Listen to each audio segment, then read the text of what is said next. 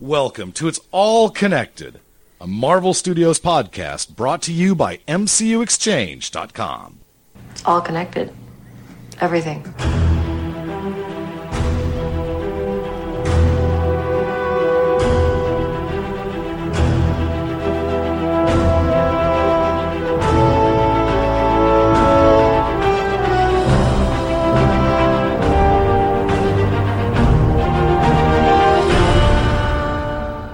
Hey everyone, we're back. This is episode 88 of It's All Connected. This is Russ and Matthew. Hey, good to be back. Good to be back on a Saturday morning as we record this. Yeah, finally catching up on lots of stuff. Yeah, between work travel and work, last week was not a good week to record, so I kind of got behind a little bit on watching an episode so I could take some notes and making sure I catch up. So we have a lot to talk about today. This is probably going to be a long episode, if you haven't noticed by the size of the file or the timestamp on it. But we're going to do a little bit of news. Luckily, there's not a lot of news. We're going to talk the first third of Daredevil Season 2. So this will be episodes 1 through 4. I think we're going to break this up into 3. We kind of, as we watch the whole season, we kind of, Matthew made a good point that it's really kind of like a 3-act play thing going on. So yeah. So we'll split it up. We'll do probably 4, 5, and 4 or something like that. And then we will talk about the last 2 episodes of Agents of S.H.I.E.L.D., Parting Shot, and Watch Dogs. So lots to cover. So we'll hit right into the news. And the biggest piece of news that I have written is Jessica Henwick has been cast to play Colleen Wing. Which, if you've ever watched Game of Thrones, especially last season, she was one of the Sand Snakes. Yeah, I almost didn't even recognize her when the casting thing went out. Yeah. And it said she was in Game of Thrones, and I was like, who? I had to read a few sites before it was like, she played one of the Sand Snakes. And I was like, oh, yeah. I did not recognize her, but...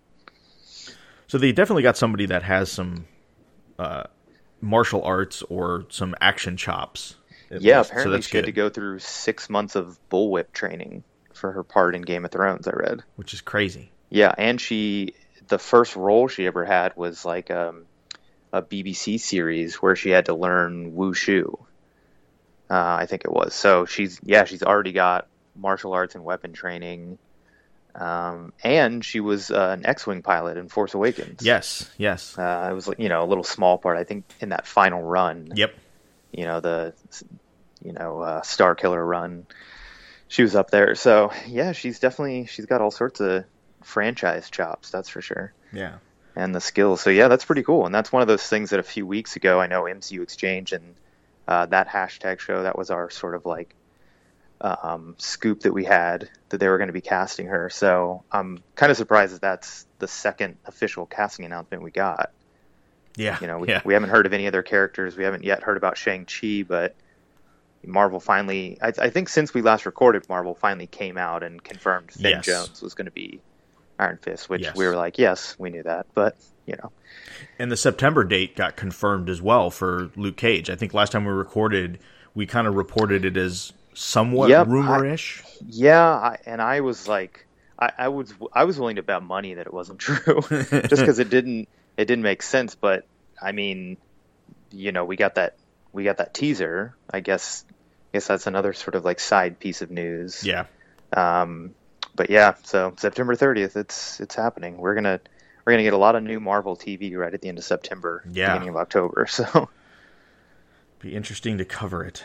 Yeah, we might be talking about Most Wanted, S.H.I.E.L.D., and Luke Cage all in weekly episodes. Yeah. and then we'll throw in Doctor Strange when it comes shortly out after that. Yeah, that's going to be a very busy time for us. Yeah. Those are probably the movie stuff we'll probably do as separate episodes. Yeah. I might even... The shows, we might just have to come up with a slightly different format to cover that many things at once. Yeah. It's like those the DC guys will know how they feel. Yeah, exactly. I think for the movie stuff, we might just kind of I might recruit some additional members to kind of join us in to have a conversation about that. Yeah, that would be great. About the movies. The movies definitely need their own discussion.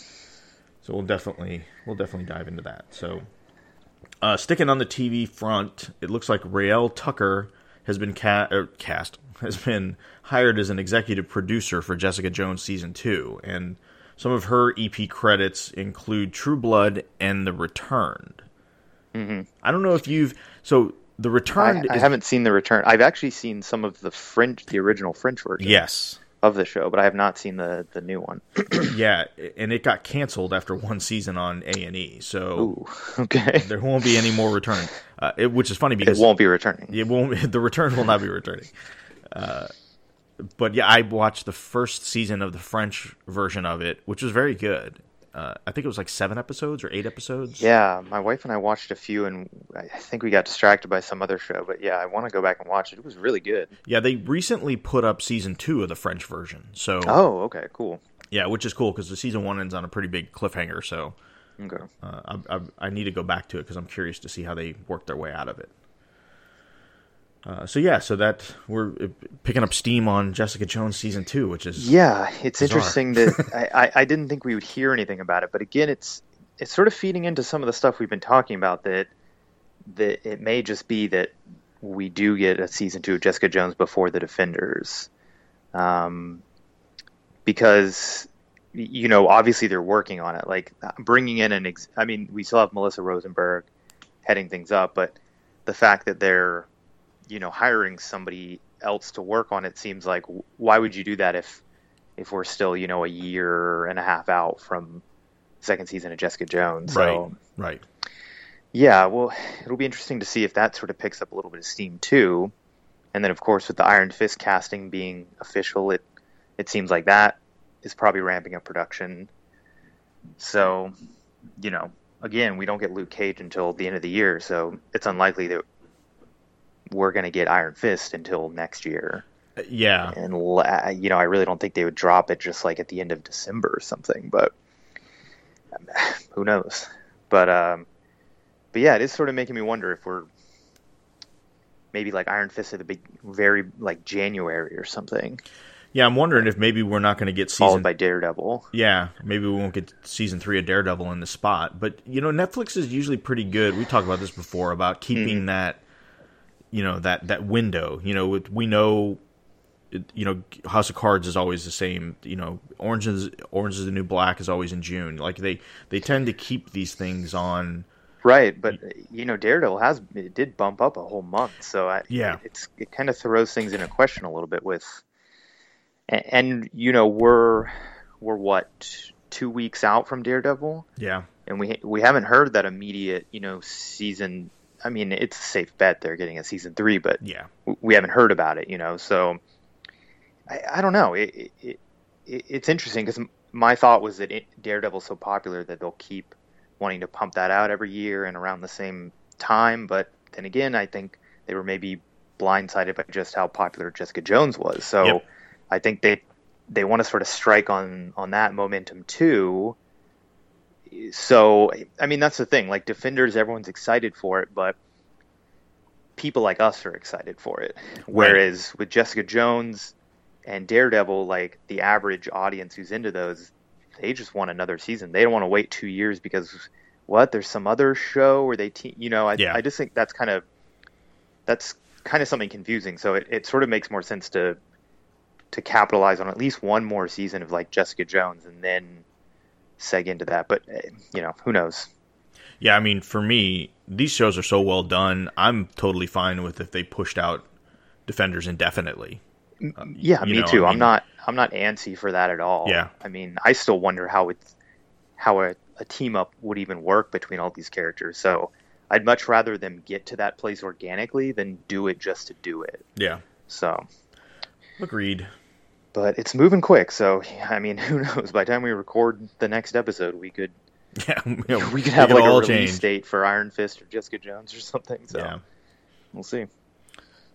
So that's pretty much all we have on the TV front. On the movie front, we just got a couple quick things.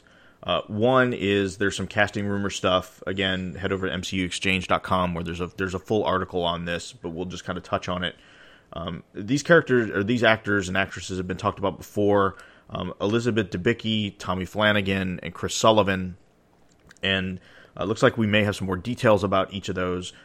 The word on Elizabeth Debicki is she may be playing Paragon or Kismet, which in the comics she's kind of like a female version of Warlock, of Adam Warlock. She's got the gold skin and the blonde hair, and their origins sort of like connected. Yeah. So very cosmic, which would definitely fit. So we'll see. Tommy Flanagan is playing a character. There's a lot of word that he's part of the Ravagers. I think that's still. I think it's still possible. Yeah. Even given the character. Yeah. So the character is named Tulik, and he's kind of like almost like a. He showed up in the Annihilation comic series. I don't know if any of or Matthew, if you've read it, or any of the listeners have read any of the Annihilation stuff. I haven't. It's pretty good. I mean, some people kind of criticize it a little bit for being slow, but I liked Annihilation Conquest, and then War of Kings, which kind of like there's also Realm of Kings, which followed up with that. But Annihilation Conquest, and War of Kings kind of reestablished the Guardians. So in the modern era, when it comes to the comics, the Abnett and Lanning run of Guardians of the Galaxy is kind of like heralded as like this. Unfortunately, it didn't last very long. It only lasted like 25 issues. The sales weren't really good, but critically, it was very, very well regarded. I read sort of like the first, I think, arc or two of just their run. Yeah. After the movie came out, I went and checked that out. Yeah. So those runs are kind of responsible for bringing, like, they brought back Peter Quill, and it just kind of gelled everything together. Mantis was a prominent character. Yeah. So Tulik was kind of hired to go after Ronan. So he shows up in the Annihilation Ronan miniseries. He didn't last very long. Like, he showed up in issue 1 and was killed off in issue 2. So they may be just taking the name. Right. Yeah, because it seems like, again, we've touched on this, but he made a big deal of saying he was only going to introduce like 2 new characters. Yeah. And we already know that that's not true just based on all the casting, that we've had. So yeah, I do wonder if some of these are just sort of like smaller, like, they'll serve a larger role in the film than their character did in the comics, but right. They're also just sort of getting a comic's name just to make them sort of like connected. Sure. Because, it makes sense. We were mostly focused on Yondu as a Ravager, so it kind of makes sense to like flesh that group out a little bit and maybe give us like another member that has like some personality and stuff. Yeah. So I definitely still think that's possible, that he'll just be a kind of more prominent member of the Ravagers. And then, the Paragon thing could just be, as much as we're dealing with a lot of cosmic stuff in Guardians of the Galaxy, we haven't really had a sort of cosmic level, a cosmic powered character. So that could be the case of introducing someone who sort of like represents that power set. Yeah. Which, we'll see eventually with Captain Marvel. Yep. And the last bit, Chris Sullivan, the rumor is he's playing a character named Taserface, which goes back to the 1980s, early 80s, Jim Valentino Guardians run, where it was the Guardians of the year 3000, not the Guardians like in the current, time frame. So kind of like an older character that they're dragging up to bring in. Who knows how much resemblance again that character's gonna take to his comic counterpart. Yeah, and I actually saw something that one of our people posted in like our messaging group, that back when the first Guardians was being filmed, MTV posted an interview with James Gunn where he wasn't revealing who was in the film, but he was saying that Taserface definitely wouldn't be in the film. Right. Like, that's a character he explicitly called out. It's like, that character won't be in the film. So it'd be funny if, this time around he's like, well, actually, maybe I will put Taserface in. He's done, I love James Gunn. He's like very active on social media. He's posting up a lot of stuff. I don't know if you caught I just happened to catch it, being working from home, and can see this stuff kind of float through on Facebook, but he did he was on a break from shooting for like 20 minutes while they redressed a set. And so he went back to his trailer with his girlfriend and just fired up I don't know if it was some sort of Instagram thing or if it was whatever. He just fired up and just kind of pointed his phone at himself and just took questions. People were just kind of like running stuff at him, and it's just kind of he's just kind of a funny character. Yeah, and he's been every week, every Wednesdays, he's putting up little storyboards that he draws. Yeah, they're like the vaguest pencil sketches of like the scene, but it's still like an interesting little thing. And the one this week was actually, you can't make out like anything at all. It's like three little figures, but it has like a line about Star-Lord's father being like an angel or something. So, just, further confirmation that they're definitely, doing something with his father, and, that of 100% it's going to be, oh my God. Kurt Russell, thank you. I was like about to say Michael Douglas, and I was like, that's not right. Close. Yeah, there's always an older, venerable white male actor in a Marvel franchise. Yeah. It's everyone. It's going to be... You can get them mixed up a little bit, but yeah. So we'll see, how that shakes out. Yeah, nothing official yet Nope. on casting, other than Palm Clementif playing Mantis. That's the only official thing we've gotten for new characters. So. Yeah. And the last bit of news, and I take this as just one of those anything could change kind of things, but I guess Hiddleston has been making the rounds. He's got that AMC series, that miniseries coming out with the guy that played House on TV, and I guess a new movie coming out. He's in something, but yeah, he's been doing the rounds, but I wasn't positive what he was doing it for. High Rise, that's what it is. High Rise. Oh yes.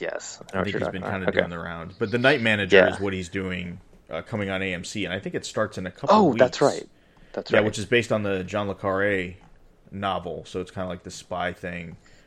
With Hugh Laurie. Yeah, Hugh Laurie, that's right. Yeah. So that looks really good. AMC does a lot. Funny enough, Elizabeth Debicki is in that show. Oh, interesting. So a little bit of connection there. But anyway, they've all been crossing paths a lot, all these actors. Yeah. But anyway, so one of the things he said was he pretty much thinks that Thor Ragnarok will be his last turn as Loki, which doesn't really surprise me overall, but because people are like, oh my God, I can't believe he's not in Infinity War.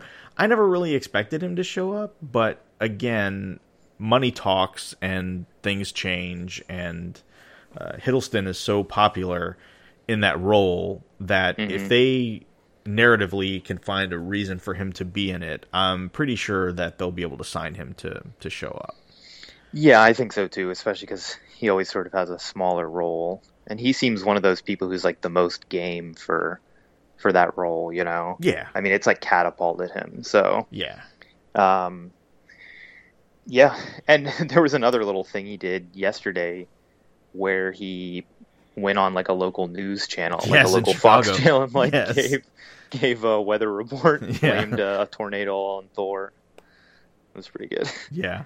So yeah, I mean, he seems like he just has fun being that character and stuff. So yeah, I mean, if they keep casting him and they have like a legitimate reason for him to be in it, and not just like, hey, everyone loves Tom Hiddleston's Loki. Yeah. Then I'm down, but I get it. It's like he is sort of an anomaly in that he's like a villain character, but he's been around as much as a lot of the hero characters. Yeah. Which he's the only example of that, since Marvel likes to kill off all their villains. So yeah. It's sort of an interesting thing. You do wonder like how long could he stick around, as a character, and if it's his last movie, are they going to like kill him? Or, I mean, and Loki's one of those ones that would be really easy if down the line you needed to recast it, because he's sort of gone, one with his trickster thing, the other with the Asgardians being reborn, and then in the comics, he's had that whole female thing.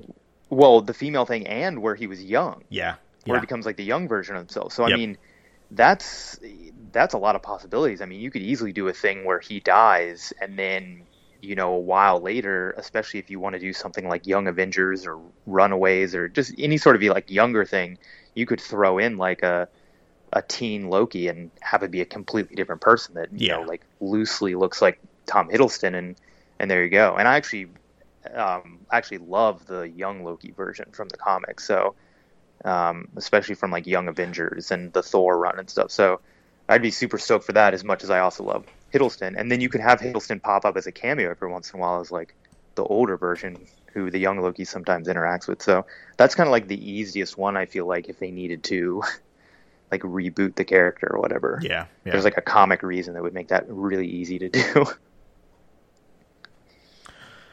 So that's the news. Like I said, not too much.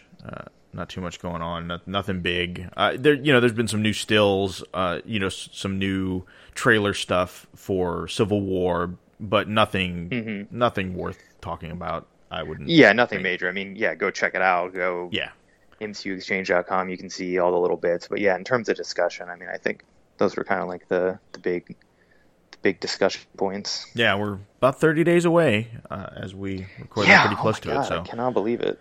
Yeah, we're getting there close. So everybody's kind of speculating too on Doctor Strange trailer. My money is on teaser at least. Yeah, I mean, my money is on the week. So if Civil War comes out on Friday, Thursday night, whatever, I think Tuesday or Wednesday they'll drop a trailer for it, because I think it'll show with the movie, but for whatever reason they tend to drop those things prior to the. They always get out before the actual. Well, yeah, I mean, we had the first Civil War one was December? I think so. Yeah, so I mean, that's like 6 months out. You know, by the time we get to May, that's only like 5 months out. You know, I mean, so yeah, it seems like they've got to put something out. You know, I mean, they haven't dropped the teaser or anything. So, And I mean, they don't really do that so much anymore. I mean, the first thing with Cap was, like an extended teaser trailer, whatever you want to call it. Yeah. So it seems like, something that's like a few minutes and like gives a tease of like what to expect, especially because with Civil War, I mean, so many of these characters are like established, but with Strange, like, obviously Marvel has a great track record with Guardians and Ant-Man and stuff, but still, you want to get out ahead of this and be like, this is it's a different thing for them. I mean, Benedict Cumberbatch is pretty big, but still, his movies don't do like super well or anything. So, so I would expect that sort of promotion train to start rolling, and obviously once Civil War is out, like they'll go into it like crazy, but I don't know how we don't get it. I don't know how they're not going to want to put a teaser in front of one of the biggest probably the biggest movie of the year. And I can't think what's going to top Civil War. Rogue One, maybe. Yeah, I wonder about that. I'm not sure. I'm curious to see how that pans out. I mean, it's a Star Wars thing, but because of it's a spin-off, it's not going to have a lot of the original people. I think it'll come close, and Batman vs Superman is surprisingly doing well. But I still have a feeling like, given Marvel and the Captain America movies track record, like I think those numbers are going to be Avengers level. So, but true. Yeah, we'll see. All right. So I guess we'll get into Daredevil first. So season 2, I had to go out of town the following week from when it aired, so I had to rush and make sure I got it watched that weekend because I was heading out Monday. Yeah, I actually watched it all. I was able to successfully. Normally with the binges, they're kind of spread out, but I actually got it all in pretty much in the weekend, so I got a proper binge in for it. Yeah, and then of course I had to go back and rewatch most of it so I could actually take notes and kind of know what to look for, but I can kind of bounce around a little bit on when I do that. So like I said, we'll talk about the first 4 episodes of season 2. Overall, what did you think? Overall, like, do you think on par with season 1, better than season 1? I think way better than season 1. I loved season 1. And I've talked about how I, like Jessica Jones even more. But the more I think about them, they're just such totally different shows.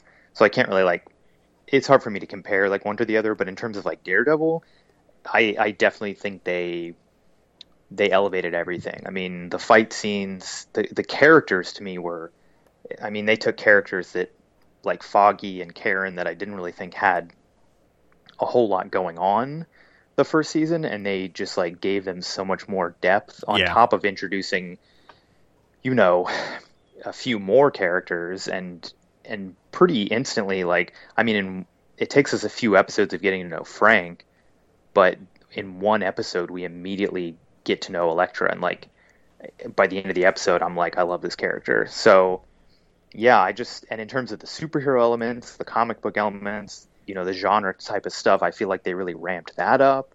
The MCU connection, I just really feel like they took everything that I already loved and they just like really elevated it into something new. I felt like the story was a lot more streamlined. So yeah, personally, I enjoyed it, you know, even more than I enjoyed the first season. Yeah, I agree. I think there was more.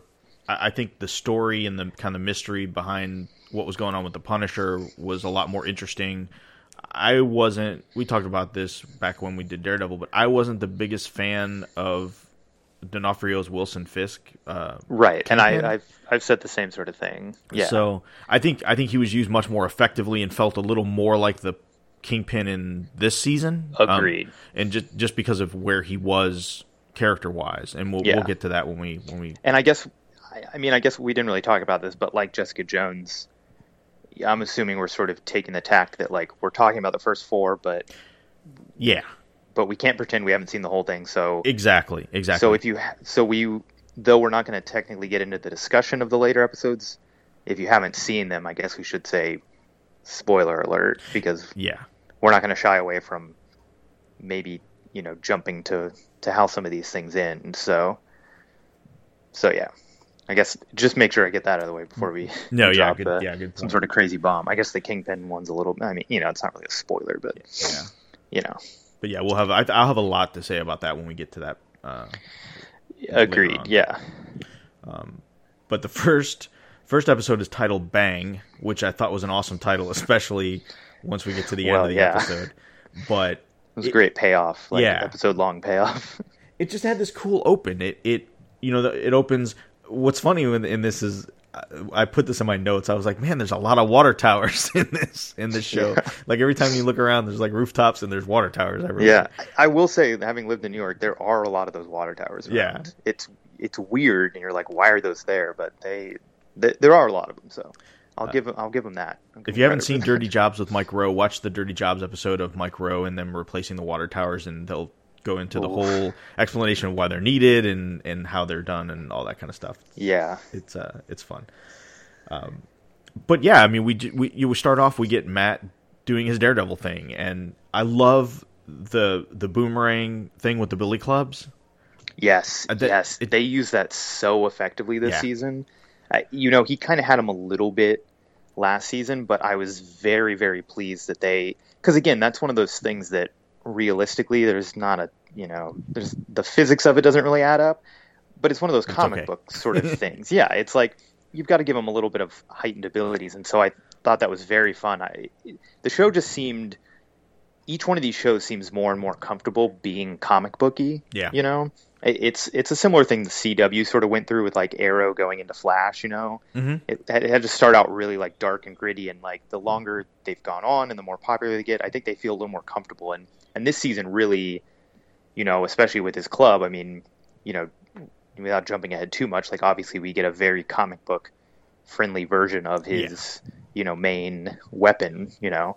But yeah, all the little times he would bounce it off of stuff, it just made me so giddy because it adds a little layer of fantasy to like that in his costume to the whole like grittiness, so that it doesn't become overwhelmingly like dark and oppressive, you know. And it wasn't all the time. Like there are times when he threw the billy club and it fell on the floor, and he had to go it's not like Cap up. Shield where it comes back to him every time. Right.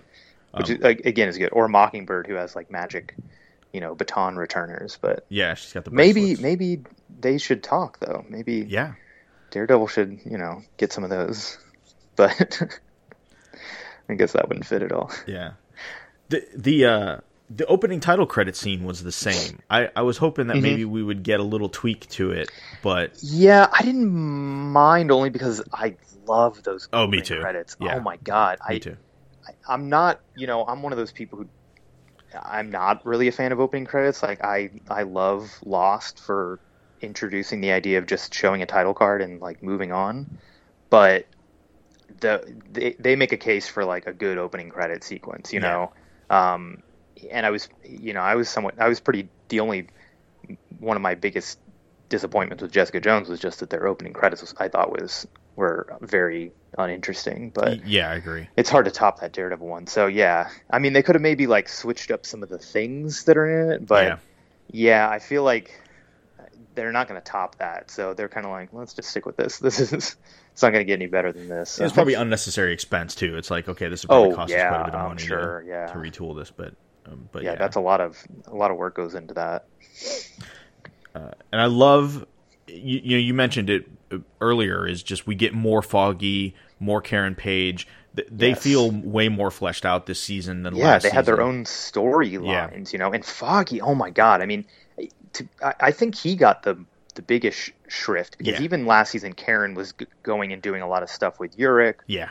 But Foggy was really just, until that episode where he finds out about Matt, you know, he really was just there for kind of like comic relief and stuff, and that was great. I mean, he was great at that. But right out of the gate this season, like there's a couple of episodes where he just like goes into like lawyer mode, and he just like crushes whoever he's talking to, and I was like, oh my God, I love Foggy. Like, he's so, especially because Matt wasn't really doing that this season. It was great to see Foggy really step it up as like the super quick-witted lawyer, you know, when he like takes down Reyes. I don't know if that was like episode 2 or 3 or something, but yeah, when they're in the police station, that was so great. And just, you know, later when he's in court and stuff, and he just has a lot of moments where he just really like crushes it, you know, and shows like that he's a valuable member of the team and of Nelson and Murdoch. And yeah, so that just elevating him, and of course Karen had a ton to do as well. It was just, it's great, because I worried that Punisher and Elektra being introduced would sort of push out Foggy and Karen a bit, you know. Yeah. But they did a remarkable job of giving, you know, 5+ characters like a you know, each their own story. Yeah, I love in that open where they're just walking down the street, and it's like people are recognizing Foggy, and they're like, you know, patting him on the back, and you know, it's really cool to see him. You know, he went on this date with this barista, and it didn't turn out so well, but he, you know, they just have this conversation about his dancing prowess, and it was just a really cool moment for the two of them, especially how things ended up last season with them two being at odds and obviously reconciling. Right. Yeah, it was great to just, I mean, they're sort of that center of the show, and it was great to hear them like just banter and have that friendship, and again, just moments of levity. I mean, even the opening is kind of like, I mean, for a while in the first part of the episode, you know, we get even that opening is Matt sort of enjoying himself, almost being a superhero, you know, like he even has that like smirk at the end after he like stops everybody, and then having him like be sort of friendly with, you know, Foggy, and then they get into the office and like things aren't great, but they're still in high spirits, and it was like, okay, that's good. Like, we need to keep a little core of that, because if it's constantly like just like dark and depressing, then it's just like, what's the point? Yeah. You know?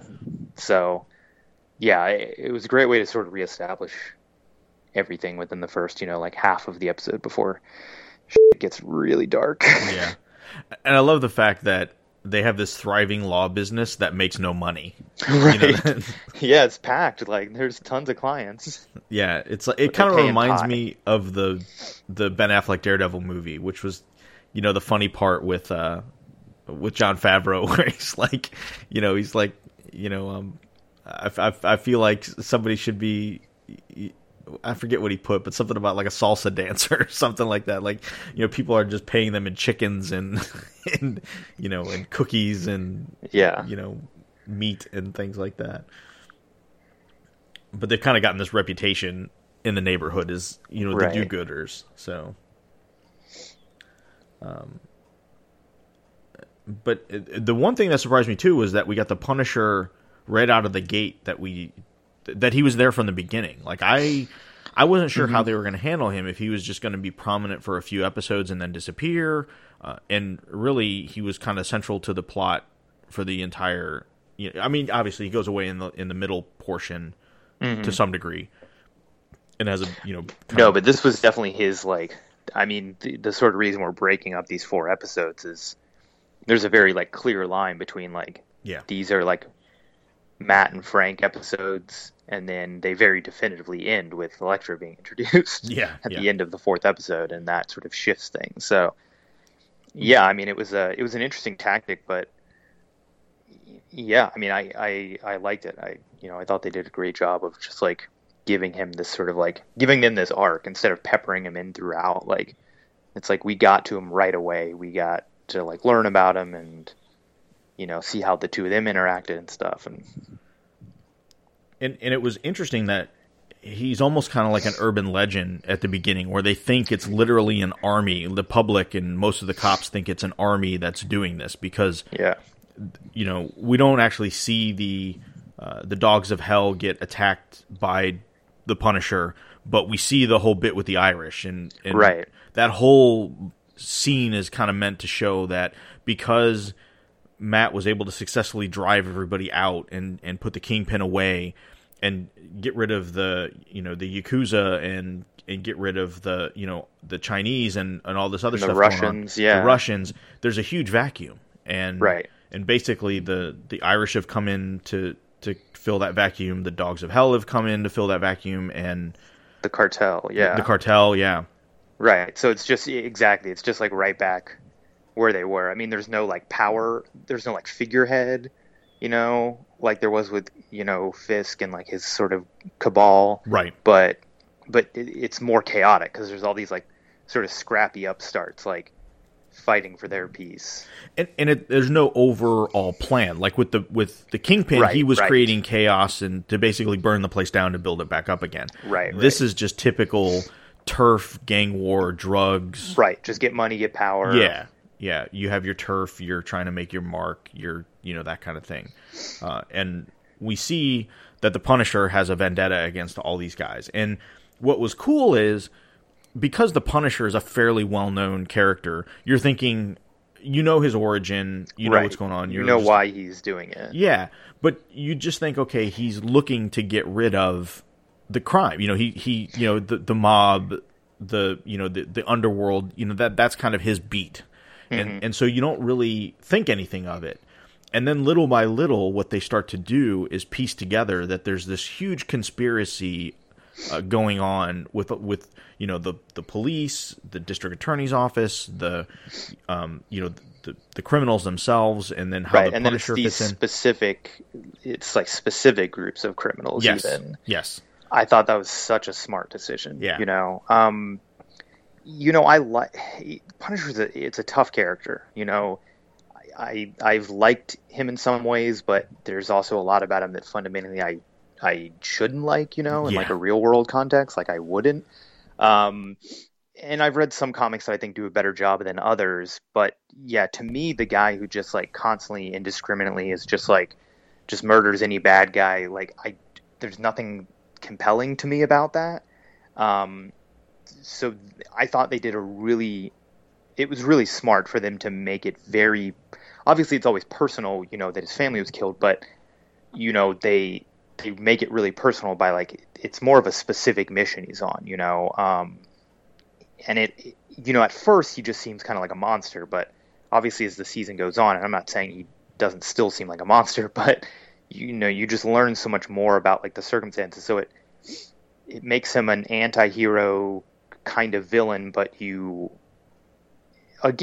just like with Kilgrave, it's just like with Fisk, with Loki. I mean, you don't like agree with them, but at least there's like a humanity to them, or there's some sort of depth to them, like these you understand, and like it makes them much more interesting to watch, and it makes it much more challenging for Matt and all the other characters to sort of reconcile like what to do about this person, Yeah, and you see him kind of, I feel the Punisher in episode 1 versus the Punisher in episode 13 is not fundamentally different, but I think he's able to learn from Matt a little bit. And I agree. I don't think he's going to stop killing, but I think he's going to be a little more judicious in his approaches and the way he goes about things. Like, it's not just going to be quite as indiscriminate moving forward.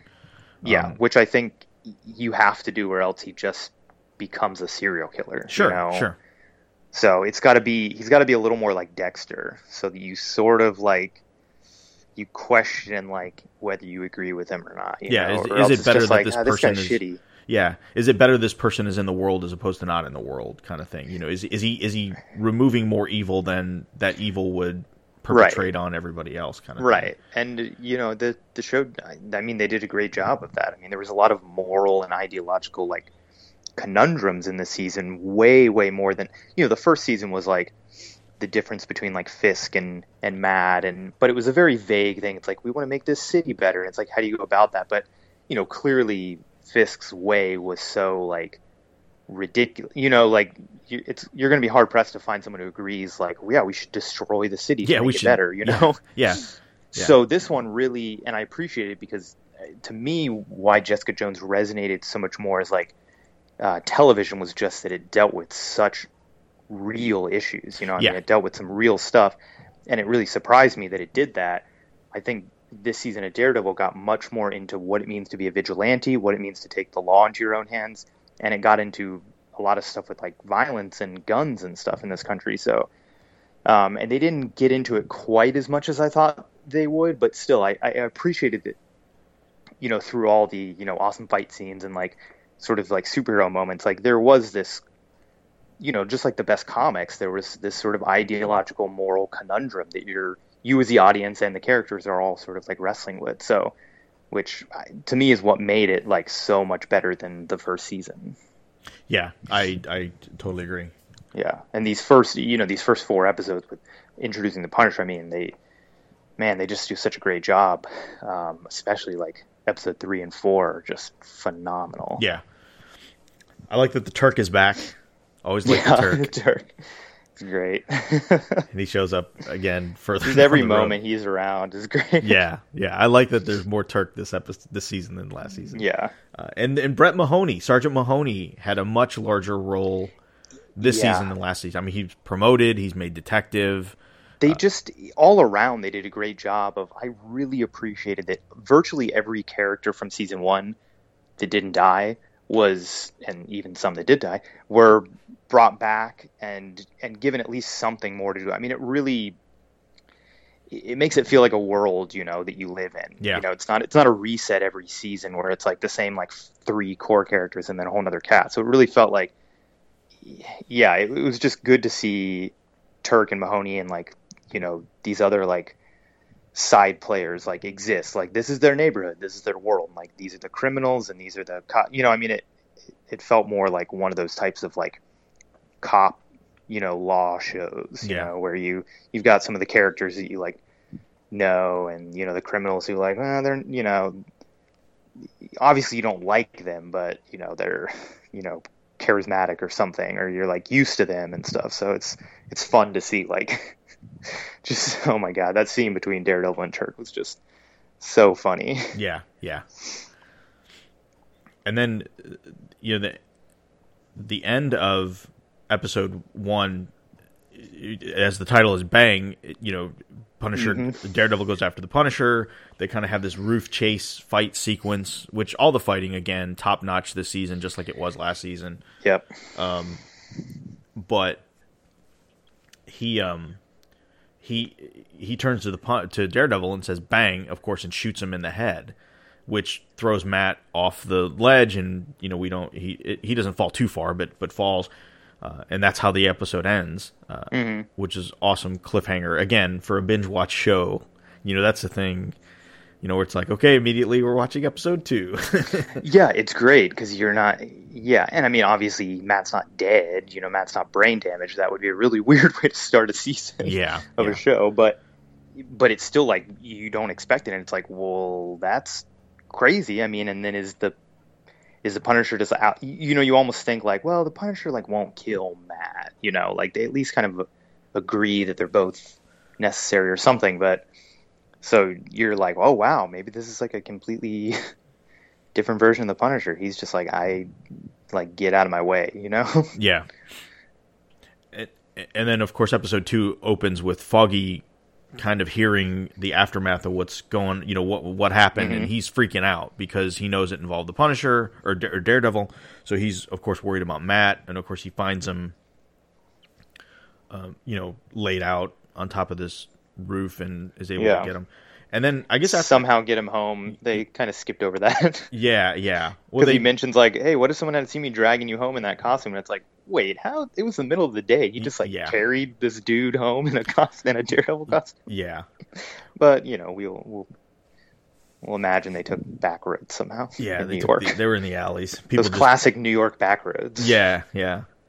What's funny is, what I thought was cool is, I guess it was after the credits rolled in the open, we get this swirling perspective shot with Matt where he's laying on the couch, but when they open the shot, he's vertical, and then they slowly pan back and turn. I don't know. It was like cinematically, I thought it was just very well done. And again, because he's disoriented, they didn't just say, "Oh, he got shot in the head. He had this Kevlar, crazy, I'm sure it's some sort of plate in this helmet." I mean, yeah, Melvin sort of. We've got to believe that this is some sort of like magic, super bulletproof material that's still like flexible, but yeah. But which is fine. But there's a like you're saying. Yeah, I mean, there was an impact from this. I mean, he in this episode did a really cool job where he basically loses his powers because he can't hear. Yeah, they did such a good job of disorienting you as the audience too, and making you realize like how horrifying. Like we're used to the fact that this guy's, to us, if we were blind all of a sudden, like it would be the scariest thing in the world.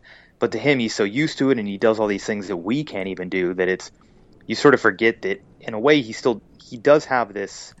I'm not going to say like a disability, but there's just like he's got a certain way that he can't interact with the world, and like I'm glad that is played up sometimes. Like as awesome as he is at all these things, like every once in a while there's something that his other senses can't compensate for, and then with this, having him lose everything and just realizing that like all the sound goes out, and it's just like, whoa, imagine if just all of a sudden like you're standing in your room and all of a sudden you can't hear, see, smell, it's just everything is gone. Like I just can't even imagine like how frightening that would be. So it was really cool for him to almost have this like kryptonite moment, you know.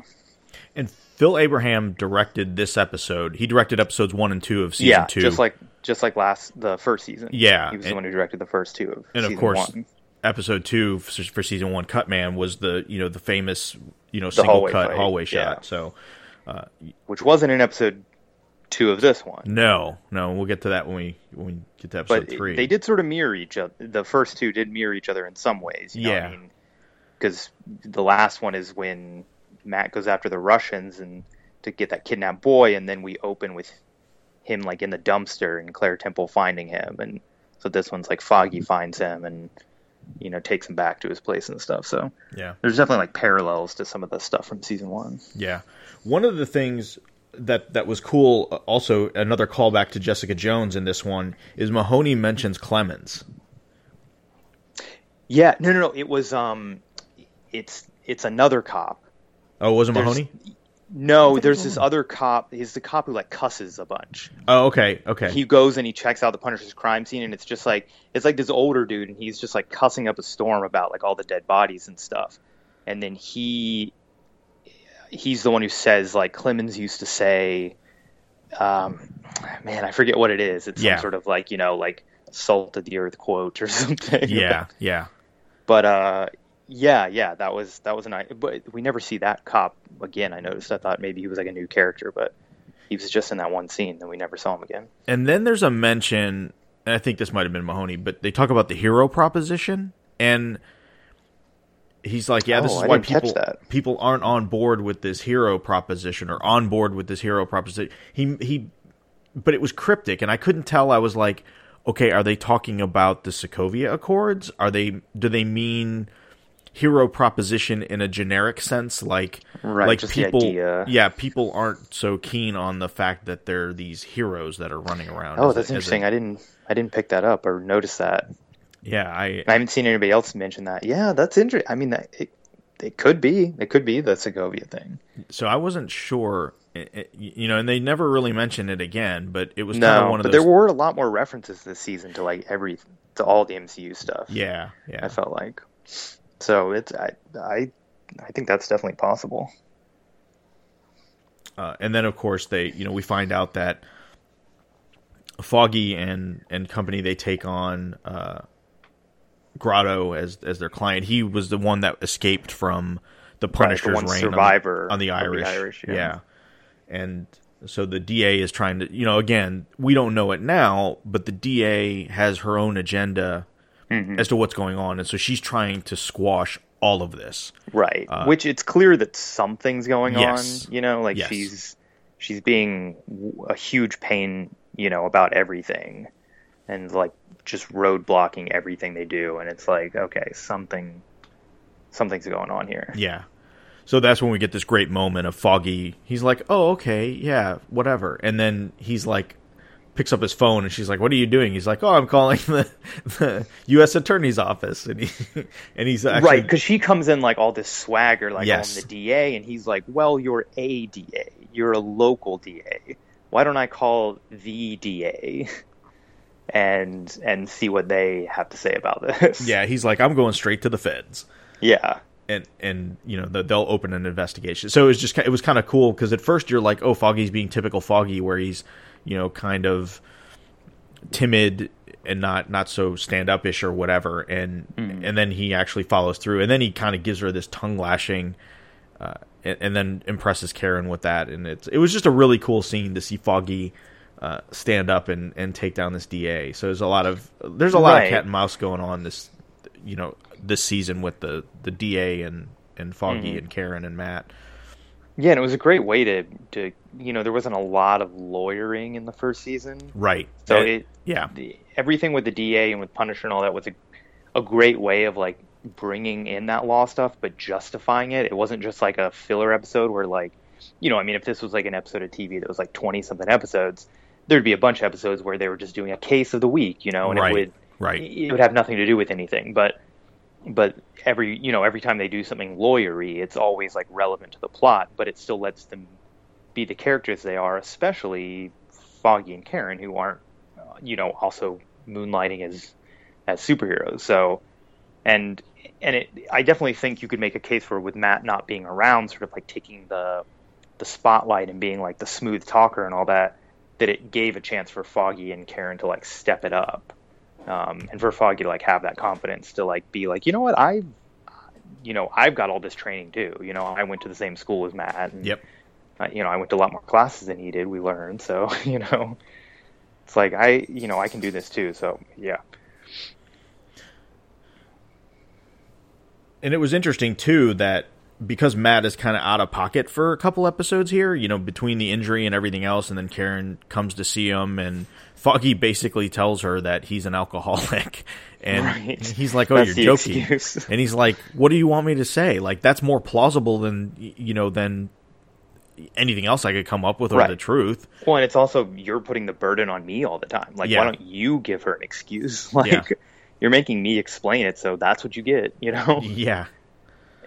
And, that's something that recurs throughout the season is how Matt is treating Foggy and Karen. Yeah. And the answer is poorly. Yeah. And then the next note I have on my list is the Punisher walks into a pawn shop. Oh my God! Yeah. Which this is a great scene, a terrible scene, but a great scene where he goes in and he's right. looking for basically surveillance equipment so he can listen to police bands and encrypted channels and things like that. And it gets this equipment, and he gets what he pays for it and gets its thing. And just as he's walking out, the clerk offers him up child pornography, and at that point he's like, okay, I was just going to kind of go on about my way and leave. And he turns the sign around, and that's all there was of the pawn shop owner. Yeah. Which, and they go out of the way to make sure you hate this guy extra more, because he also had a swastika tattoo on his neck. Yeah. Which they kept showing, which apparently wasn't enough to evoke Punisher's ire, but yeah. But after all that. I mean, yeah, again, this is like this fantasy TV show, so it's sort of a weird thing to say it's great, but it's an encapsulation of what makes the discussion behind Punisher so sort of like tricky. Is it's like Yep. There's probably lots of people in this country who would say, hey, anybody who does that, they deserve to die, and here's this, like, to them that's a superhero. This is a guy who, like, if you are into child pornography, you get killed. If you're into, like, drug running or whatever, you get killed. But so on this one hand, you're like, yeah, but then if because it's fake and that guy isn't really dead because it's not real. But when you bring that into a real world, that's when it becomes tricky. And again, kudos to the show for sort of like bringing up a lot of sort of heavy issues. And who knows where I don't. It's hard to say where you fall on them. So. Yeah. I mean, it brings up questions of due process and constitutional rights and all those things that, regardless if you're the worst piece of trash on the face of the planet, you're in the United States, you're guaranteed due process, or you should be allowed due process, and the chance to change and repent and correct yourself. I mean, that's the whole basis behind a lot of our religions, the whole basis behind our correctional facilities. Sure. And then things like that. So yeah, and the idea of like, well, Punisher kills people because they kill other people. Right. Where's that line? He's still killing people, but it's okay because they're people who killed people. So it's like, and again, that's a discussion that goes on a lot in the real world. Yeah. So it's I mean, it's they did a good job of that. Yeah. But within the reality of the show, you can kind of go, that guy was. He's got to go. It's good to see him pretend die. Yeah, he's got to go. Yeah.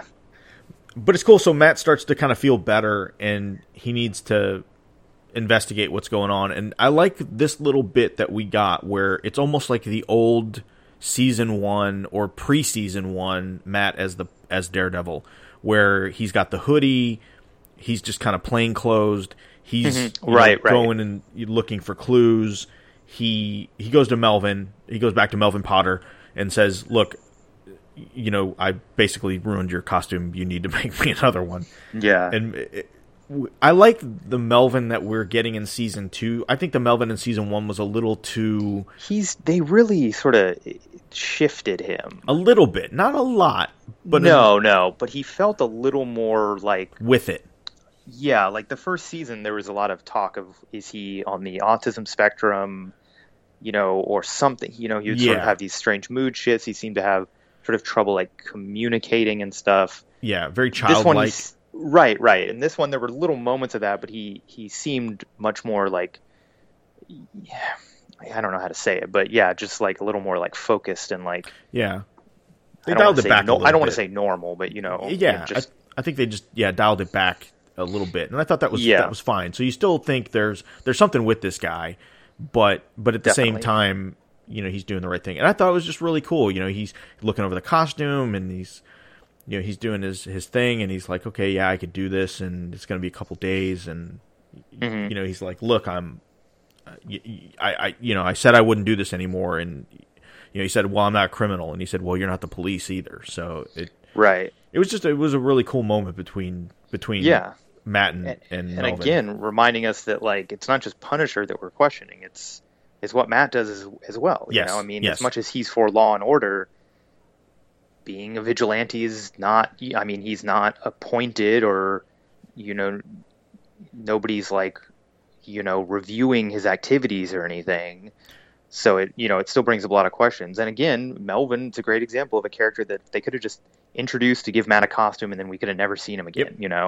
And he comes back multiple times. Yes. And, I'm not saying we're ever going to have like a Melvin episode or something of Daredevil, but it was great to like this cast of characters that he surrounds himself with, and he's going to need some upgrades, and it's like Cisco on the Flash, you need this character. It's like we've got a lot of comic book movies and shows where like the character magically just has this like awesome suit that they made somehow. So it's kind of good to have like, okay, well, let's say there's this one guy and he's an expert and you don't really need to know how he is. He's just like, that's just what he does. And that's who's going to give everyone their cool suits. And, he does. He gives Daredevil a cool one. He upgrades his mask, gives Elektra her, suit later. I'm sure he'll be outfitting all sorts of people in the years to come. He'll probably get, forced into making some villains some costumes and, Yeah, so eventually Matt has to put the old costume back on. He's able to track the Punisher down. Like it's the dog, right? Like the dog, he picks up the dog scent and is able to follow along, and then he... Oh, no, I thought he was picking up the blood. The blood from the dog, wasn't it? Oh, it was from the dog. Oh, the blood from the dog. Interesting. That makes a lot more sense. I was thinking it was blood from Punisher, but then I didn't really get when Punisher had been injured. Okay, that makes a lot more... That's even more interesting because he was tracking a dog like a bloodhound. Yes. Okay. I thought that was awesome. I thought it was cool enough that he was just sort of being a bloodhound and like using his nose, but okay, I totally missed that. That makes more sense. Yeah, so he's able to kind of get on the path and then get a hold of the Punisher. Yeah, and then he hears the police equipment going off. Yeah. And he sort of tracks him. Yeah, I mean, again, a great use of his senses. You know, not just his fighting ability, but okay, he's sleuthing a little bit. And while all this is going on, part of what we skipped over a little bit is Grotto is in the hospital. The Punisher comes after Grotto, and that's kind of when we get our first full look at the Punisher. Yeah, it's the first time we see him. Yeah. Yeah, and he shoots at Karen and Grotto as they're getting away. They kind of make their escape. So as they're cutting a deal, as Nelson and Murdoch are trying to cut a deal for Grotto, the DA is also setting him up. Like they don't as bait. Yeah, they don't for the Punisher. Right. They don't plan on using him for the purpose. They make him wear a wire and go through all this bit. And Foggy kind of has a little bit of crisis of conscience where he's like, this probably is really shady, but if truly this is the only way to get him off and get him in a witness protection program and to get him out of here, then this is what we have to do. If it's this or he goes to jail, I guess it's a little risky, but this guy is, he delves in that arena, so he's no stranger to being put in bad situations. Right. So they set him up, and things go south. Like it's the Punisher obviously shows up to take care of everything, and Grotto ends up getting away. The Punisher, Daredevil finds the Punisher, and then it turns into this rooftop battle, which was really good because the cops are all shooting at the Punisher and Daredevil, and Foggy's freaking out because he knows that it's really mad up there. Karen's freaking out a little bit because it's Daredevil that's up there, and just all this crazy stuff is going on. And it's our second time that an episode ended with Frank about to kill Grotto, Matt stopping him, and then them fighting on a roof. Yeah. Because was it the hospital thing in this episode, or was it the end of the last episode?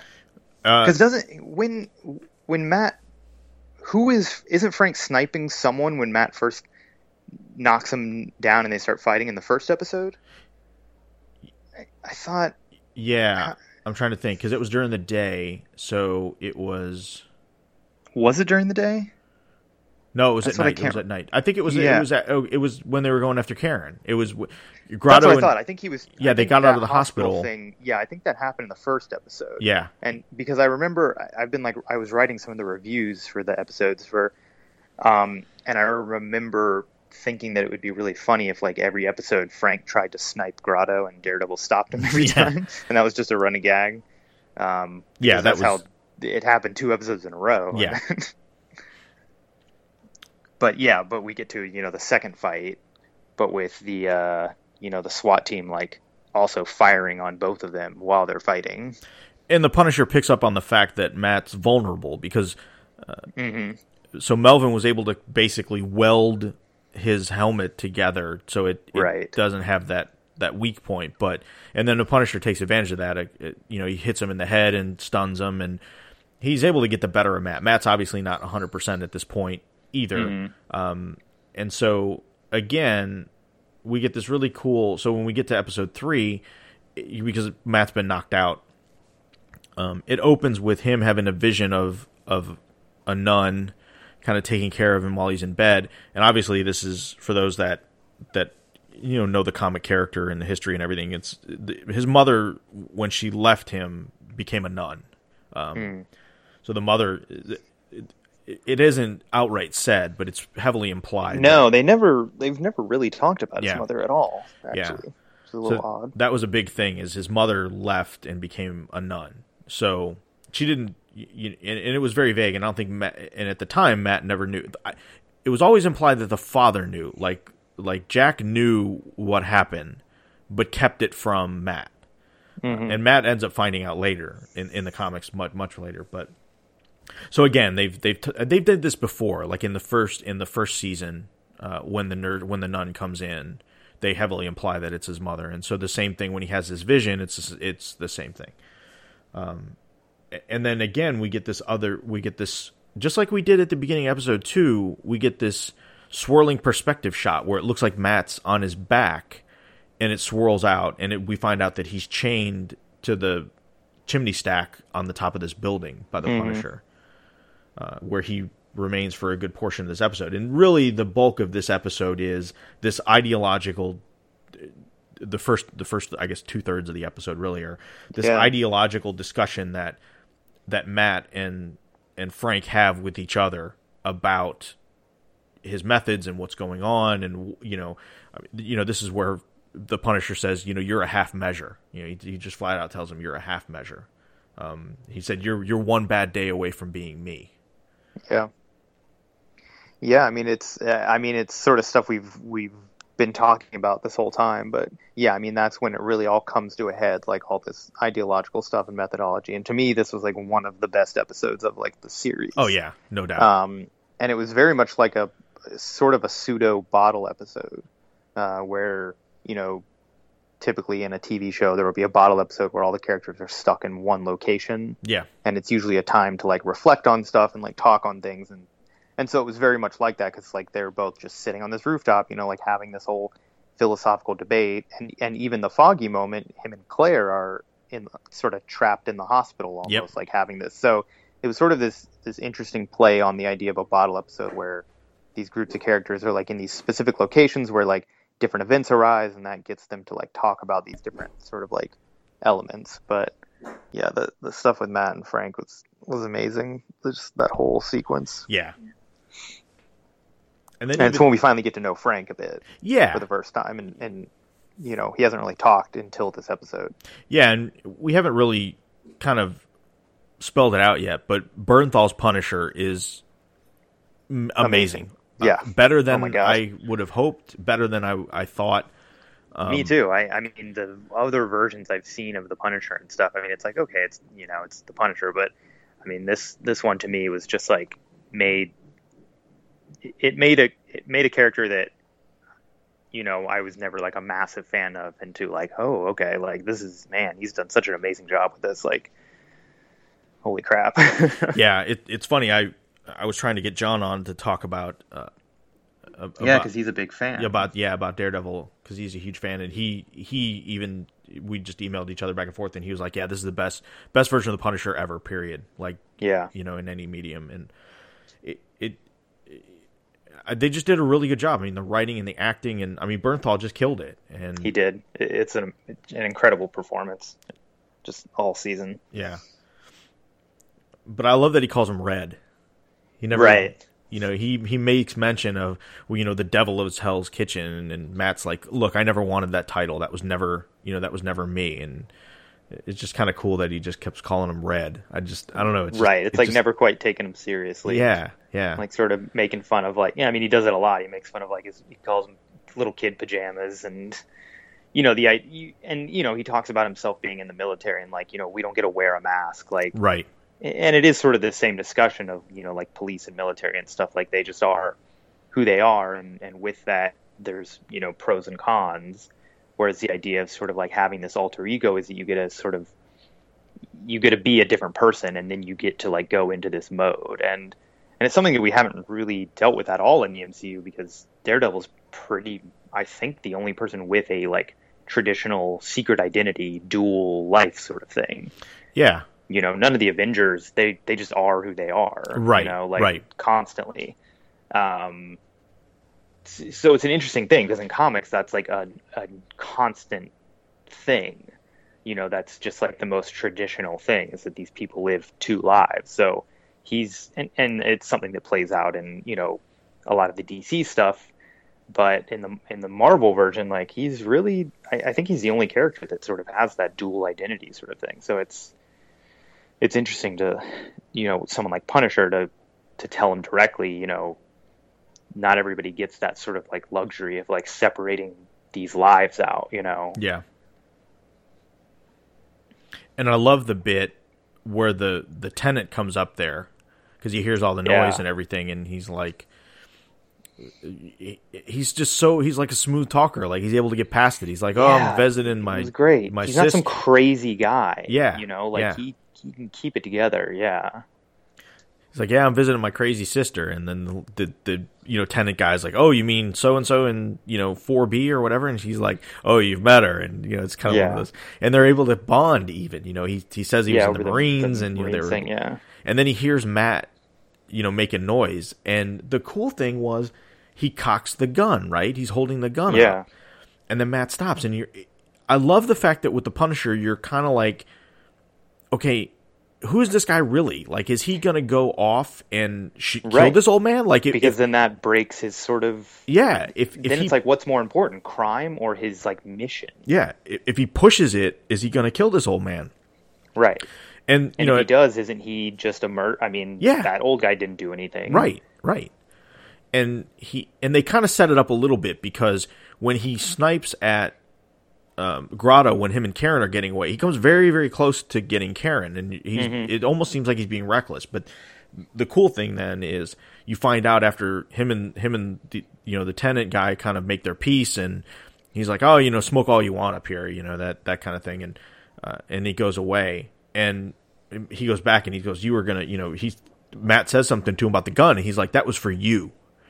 And it was like, it makes perfect sense, right? If he knows, he's gotten the understanding that he knows that this guy has these senses. Like he's heightened for whatever reason. So he cocked that gun back knowing Matt would hear it and that he would back off and keep quiet. Right. And to sort of test the limits of like, where does, Matt has this line. Yep.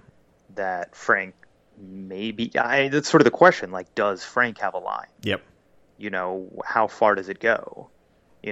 Is he will he kill anybody, or is there a point where he'll stop? So then of course they get into it again. He knocks Matt out again, and this time when he wakes up, he has a gun duct taped, and not just duct tape. I mean duct taped to his hand. God. And the Punisher was able to find Grotto. So obviously, when Grotto ran off, the DA and everybody are looking for him. They don't know where he's at. The Punisher got him, and there's this really cool standoff with Matt, the Punisher, and Grotto, where he's like, "You need to kill him, and Matt, kill me, or kill me because I'm going to kill him." Right, and he just won't. So, like, do you kill me because I'm going to murder this guy? Yeah. Do you kill him because he, deserves it? And at first, Matt's like, "Oh, I already know everything about this guy," and then that's when he finds out, like, not only did this guy do like a mob hit, he also like killed some old lady who just showed up while he was doing the hit. And so you see it almost like Matt almost like give up for a second, like he's gonna let Punisher like kill him until he awesomely picks a third option. Yeah, gives himself a third option, which is great. Yeah, and just blows the chains off at like a specific point, and and takes down Frank, but not before Frank, basically lethally wounds Grotto. Yeah. And then while Matt's taking care of Grotto, he fires a RPG at the Dogs of Hell, who just so happened to be across the street from, that's why Frank was there the whole time. And it's cool because he's doing all this thing with these lights, and you're like, what the hell is it going on? Right. I was like, why? Yeah. And, it's really great. Like, he's really, I don't want to say like MacGyver, but he's like again goes into his sort of Marine training. Like he's really, this is like a whole setup, this is like a whole, like he's working all these things and putting all this stuff together, and it's like this whole weird plan, which again feeds into the whole serial killer idea. It's very methodical. But yeah, he unleashes the Dogs of Hell on the Dogs of War. Yeah. Which is really cool. Again, the whole light thing, of course, because they'll be trying to shoot up at him, and they won't be able to see because the lights will be blinding them, and it puts a spotlight on him. It's like it's kind of works on two levels with what he's doing. But it's also like, hey, we're up here, because it's also kind of like he wants them to come after Matt. So as a sort of distraction, I guess, which it's never really made clear like how Frank would have gotten out of that without Matt, but I guess the idea was he would have just killed his way through them. Yeah. By having them come to him, he would have had, they would have been climbing up the stairs while he's just like shooting down at him the whole time. So yeah, because he had a pretty big arsenal. I mean, Matt even comments when he opens up the crates and stuff that he could tell what it is. That's true. I forgot he had all those crates. Yeah, they never really addressed that on the roof. There's like a roof full of like military grade hardware. Like, did they call the cops about that? Did somebody pick that up? Yeah, somebody get that stuff. There's a lot of stuff up on that roof. Yeah. But then we get kind of the analog to season 1, episode 2's hallway fight. We get a stairwell fight. Mm-hmm. And this was really cool. It wasn't quite the single take like the first season was. There was a single take while he's in the hallway and then into the stairs. Yes. But then there's like two parts to the fight. Yes. So it's like a single take, and then there's like a bit, and then there's like a second bit like down in the lobby. But, still, obviously nothing can top that first one just because it was just like so original and unique. And the idea that there's like the emotional aspect of him like going after that kid, and he's like exhausted and all that stuff. But this one was cool because he's like confident, like he's in it. He's in Daredevil mode. Like he's plus he's got the gun on one hand, duct taped to his hand still, and then a chain wrapped around the other hand. And that was awesome. It was pretty gnarly, and he's like whipping the lights out so everything's dark, and then it was great. I mean, I love when a lot of these like brooding heroes, like it was just nice to see him like in charge, like in his, obviously he's getting hit and stuff, like he's not invincible, but he's in his element, and it's always like a fun thing to see, Yeah, I mean, he's beating guys with the gun in his hand, and he's the chain. Just the chain thing was just so cool. Yeah. It was so well done. Yeah, there's that great shot and it was like a promo that was released like before the season, but when they do that first cut, then it goes to him in the lobby, and he's like at the top of the stairs, and it's all red light. He's like bathed in red. And he's got the gun in one hand and the chain on the other, and it was like, damn, if I saw that, oh my god, that would scare the crap out of me. Like that's scarier than any Batman ever. Like that is like, that was just like a frightening shot. And then then he takes on like some really big dudes. All while Punisher is like going down in an elevator. Yeah, he's going down. Sticks him in a freight elevator. Yeah, this freight elevator, so it's super slow.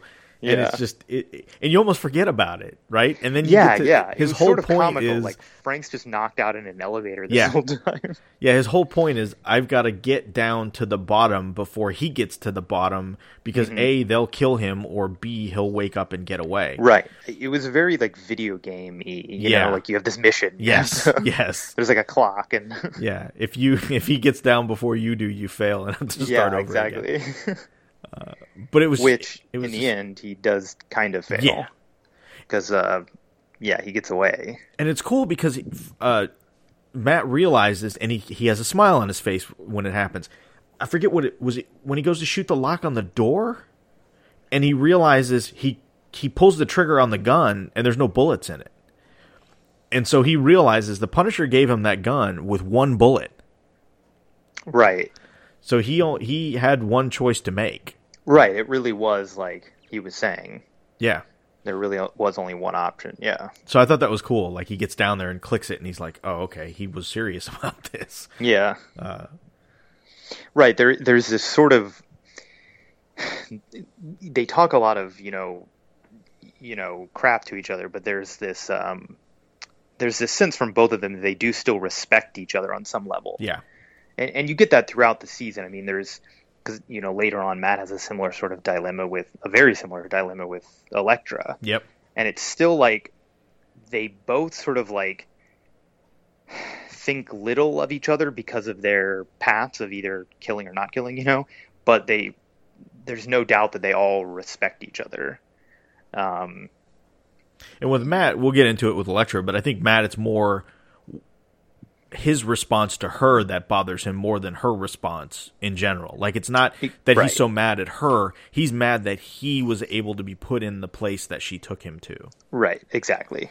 So, Like, nobody's been able to push him like Yeah. that. Even though, Frank gets him close. yep. I mean, that's the whole kind of arc of the season, is that, they're all sort of influencing. It's about, like, Elektra and Punisher being on this other side of what Matt does, but walking a similar line. I mean, and he influences them, and they influence him. So, yeah, it's interesting. So But that's the end of. And I guess we didn't totally touch on Foggy and Claire and in the hospital, but it was a great moment. It was great to reintroduce Claire, and Foggy again has a really great speech. Yep. He uses his word superpowers to really sort of and I loved how he wasn't even being nice to the guy. No. He was just like, look, you're an idiot. Yeah, because this is what's going to happen, and you're going to get Yeah. charged, and you're going to go away. Yeah, and it's like, I'm a lawyer. These are cops. You're in a hospital. Yeah. You're a moron. Okay. But again, it was great. And I love Rosario Dawson. Yes. Glad that she features a lot throughout the season. Yeah. Such a good choice to have her be the connective tissue between all these shows. Yeah, since they didn't, obviously they didn't do it with Urich, which Right, is what right. I assumed it would be in the beginning. But again, having Rosario Dawson do it is still a good choice. Yeah. And so that was a good little scene of them interacting and stuff in the hospital. Yeah, and the DA we forgot to mention, but this is the same DA from Jessica Jones. Right. That's something I didn't totally notice either. Yeah. It wasn't until someone pointed it out that I realized that. But yeah, that's another there's a bunch of little Jessica Jones connections. This one also is where Claire tells Foggy, she mentions her encounter with Luke Cage. Yep. At the end of Jessica Jones. So yeah, there's a lot of references to that, which I appreciated, because Jessica Jones had almost no references to this guy in her neighborhood running around fighting beating people up, or another law firm that had taken down this huge crime kingpin and stuff. So yeah, and the timeline stuff is really wonky with the Netflix shows. I was having a really hard time trying to figure it out.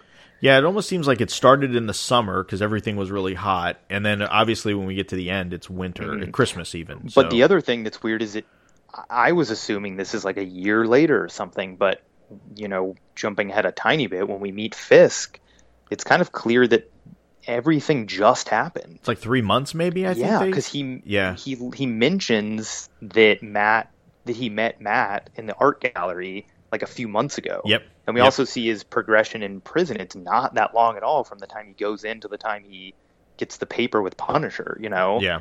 So that was really confusing with me. It's almost like the new season starts a few weeks after the other one ended, which is a little weird, but it also means, does that mean it kind of took place a year ago still? Is it in 2015? And then, it was confusing. And there was also a Daredevil reference in S.H.I.E.L.D. this week, which becomes a little confusing because that seems to be in real time. So I'm just I wish Marvel wasn't so vague about that. I wish they could, it's they won't say a date or a year, in the episodes or something. I wish they would just sort of put that out there, but it's they keep it loose so that they can kind of be oh, it's all kind of happening together. But it's when Thor and Incredible Hulk and Iron Man 2 are all supposed to take place around the same time. Yeah.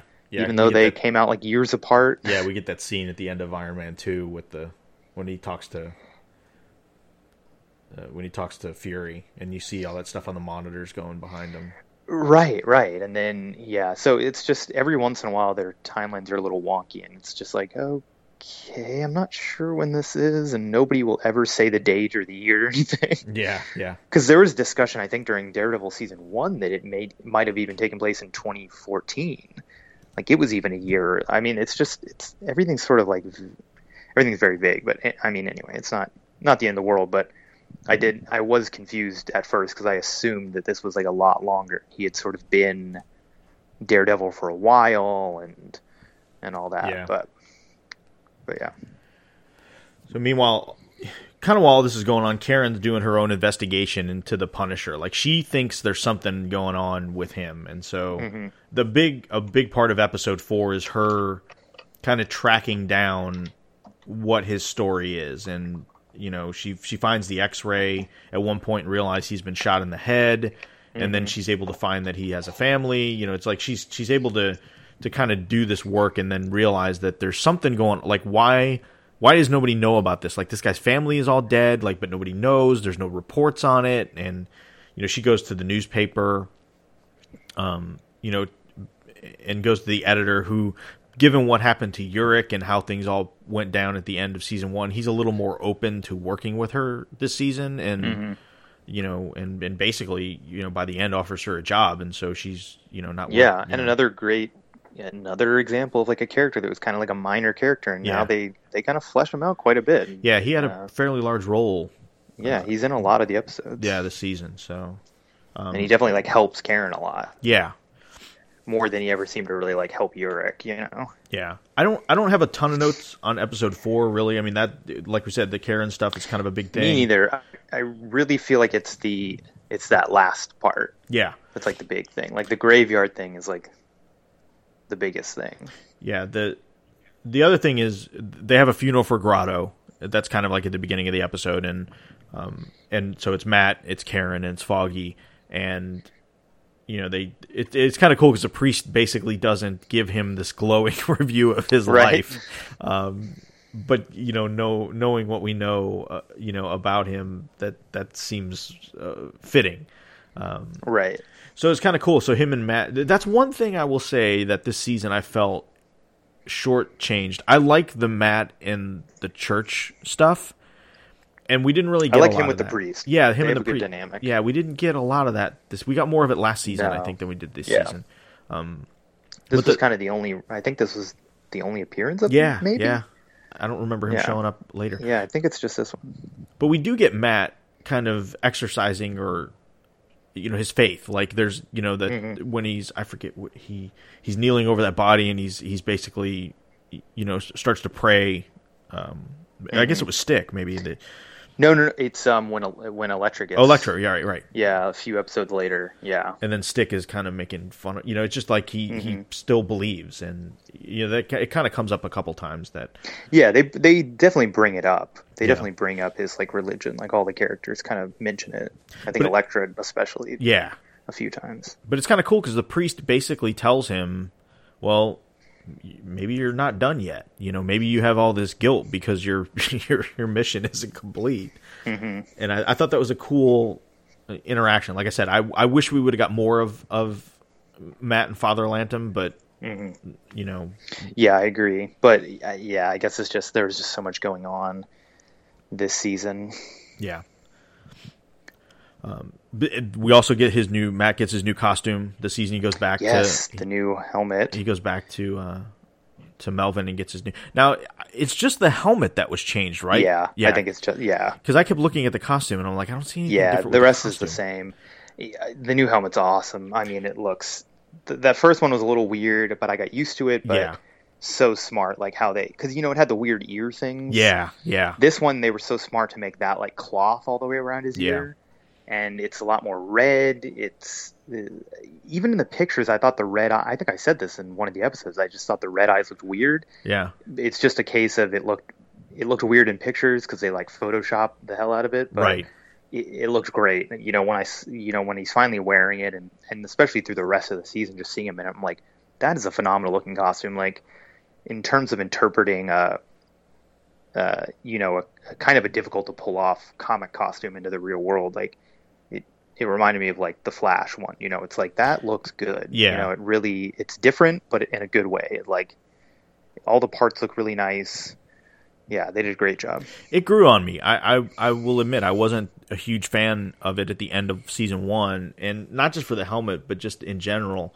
And I think it was because the look with the kind of the headband and the pads and I love that and stuff like the that. Original thing, yeah. Yeah, it was so low key and worked, but you get it, right? I mean, he has to do something to protect himself because he's just a regular dude.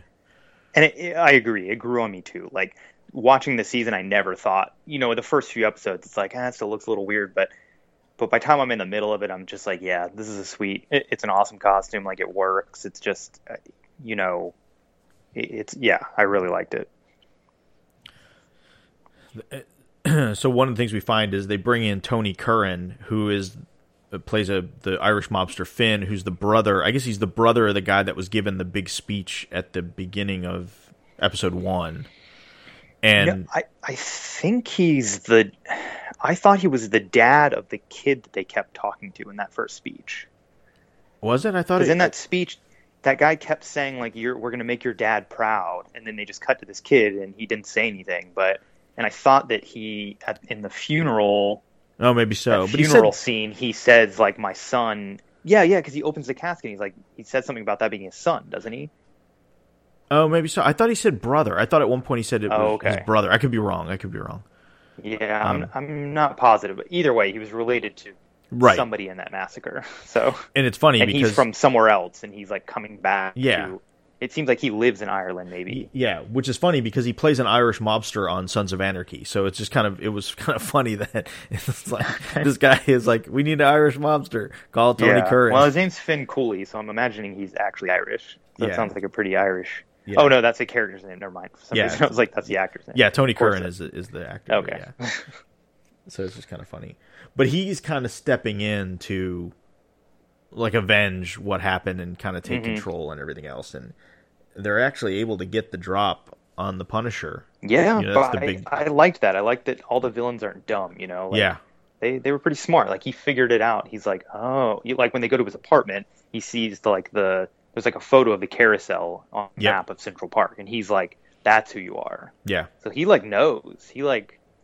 It's interesting. He's kind of like the only character who seems to understand what happened or something. Either that or he just, maybe I read too much into it. Maybe he was just like, oh, you're going to be at the carousel because there's a picture of it. But it seemed to me like he knew who he was. I don't know if you got that, though. No, I didn't get that. Okay, because I thought, doesn't he say something like, that's who you are? When he looks at that photo? Oh, maybe so. Yeah, Yeah, I don't know. Maybe I'm just reading too much into it. He was just more like that.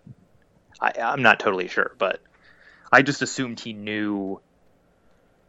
I'm assuming he remembered the massacre happening there, and so he sort of pieced it together like this must have been someone who was like part of that in some way. Yeah. But I don't know. Not like he fully knew who he was, but like he sort of like pieced some of it together. Yeah, and then of course the episode is called Penny and Dime, which is that thing that he recites right before he's about to do something, and it was something him and his daughter. It was from a story. It was like a kid's book that he was going to read to her, and then he like didn't read it. He was too tired to read it to her, and then they got killed the next day. But so they like ambush him kind of at the carousel that he's hanging out at. Yeah.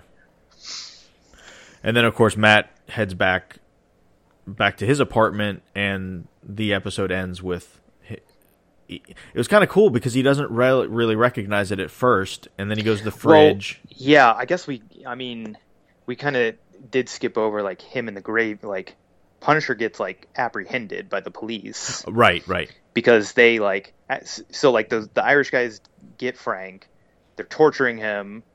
We kind of get that cool moment where he had the money that they had. He had stolen money from them, and he had it in his van.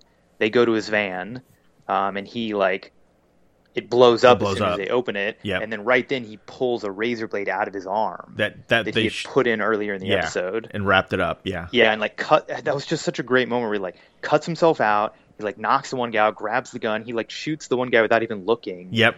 It's just like his skills are just so impressive, Yeah, he's mapped it all out.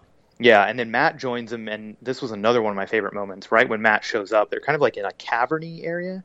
He walks by and just taps his baton on the wall, and then just keeps walking. Yeah, and all the guys turn around oh, what was that? And to me, that just cracked me up because again, it was just this confidence he has as a hero. He's I'm just going to sort of get these guys' attention and keep walking, and then they're going to come after me, and I'm going to take them out. And he even whacks Frank on the hand and stuff. He knocks the gun out of his hand. Yeah, he doesn't want him killing. Yeah, with the baton, and so basically he rescues Frank, and then they end up in a graveyard.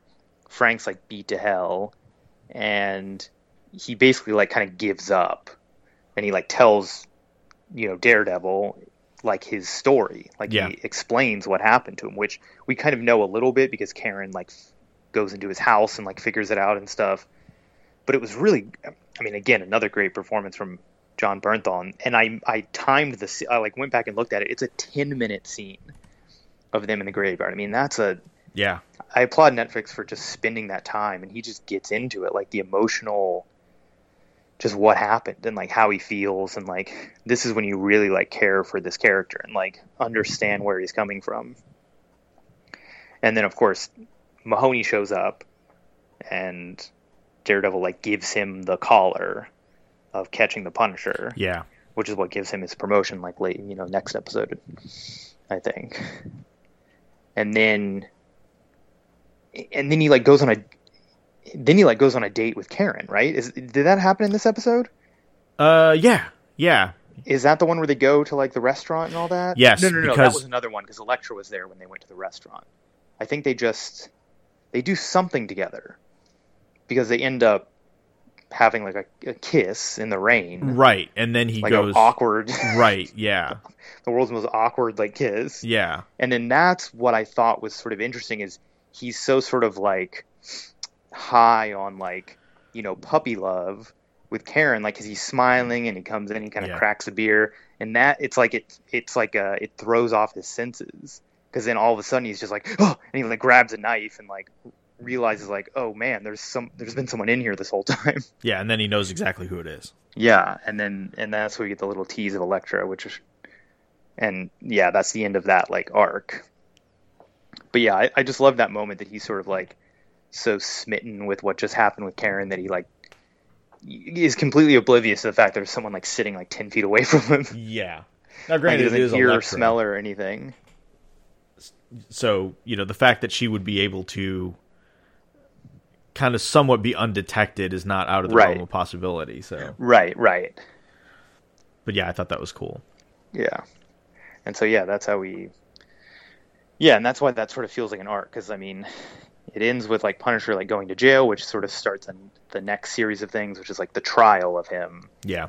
And then of course it introduces Elektra, which, Matt and Elektra together. And like, I mean, the show completely shifts into like another, into some pretty like supernatural elements for the next like arc. Yeah. Yeah.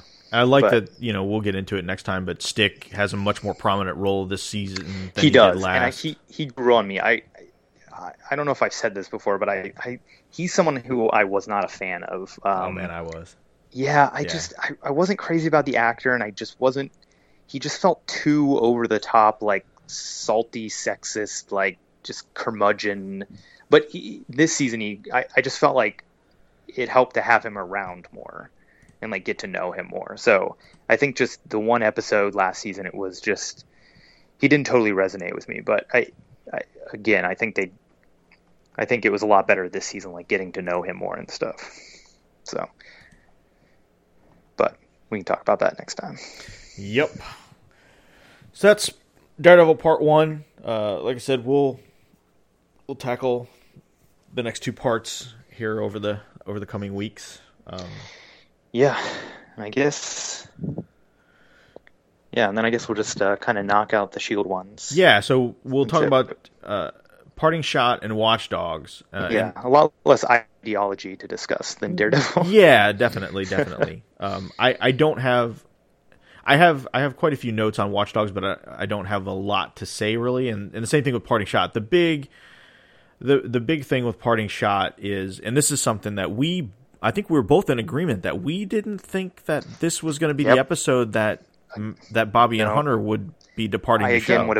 I would have bet money. I even mentioned it in my review of the episode before or like my breakdown on MCU Exchange that I was like, this isn't it. They're not, So and then in the next one, I had to be like, I was wrong.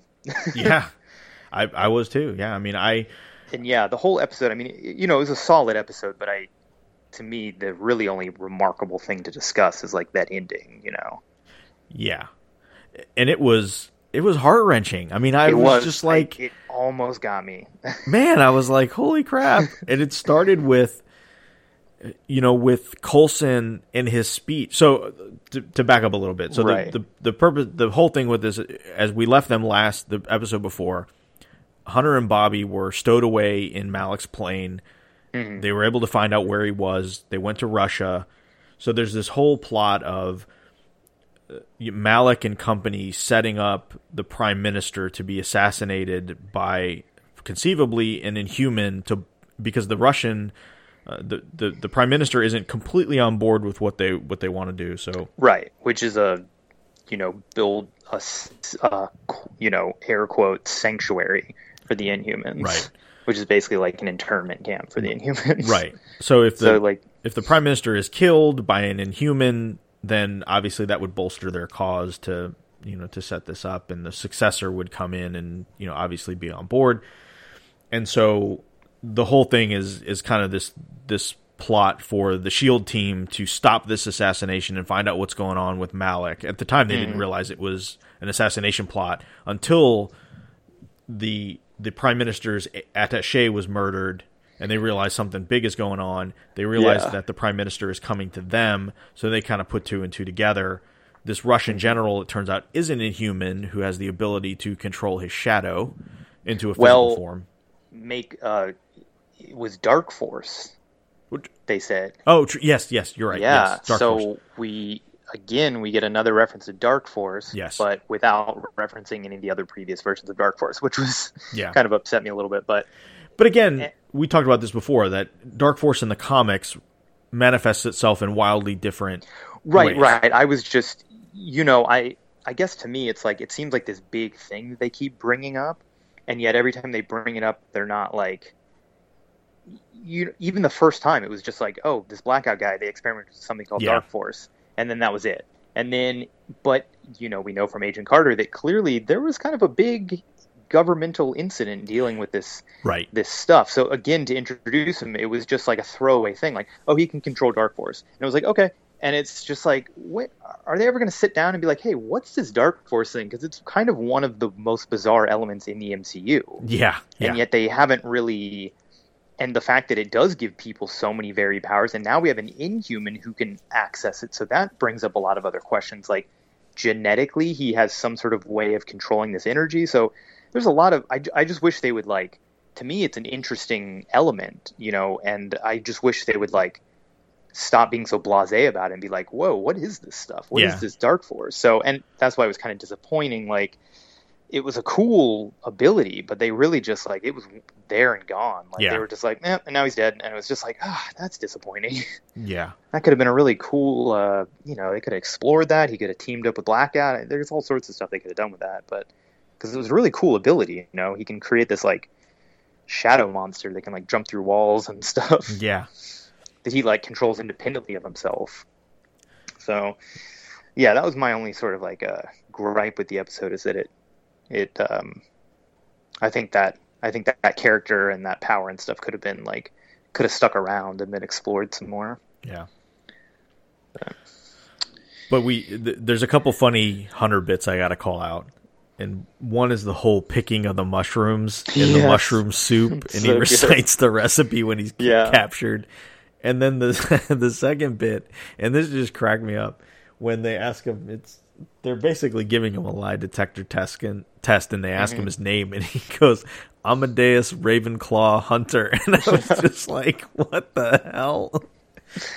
Which, given his character's name and his real name, like, it's not that crazy. Yeah, it was so funny, just the way he delivers. This whole thing was like a backdoor pilot, basically, for Most Wanted.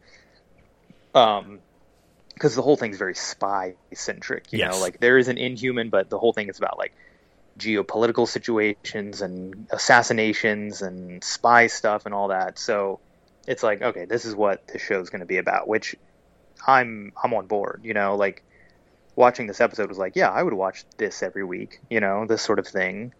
Like, them globe-trotting and, like, backstabbing and assassination plots and, like, just Bobby and Hunter just going back and forth. Oh my god.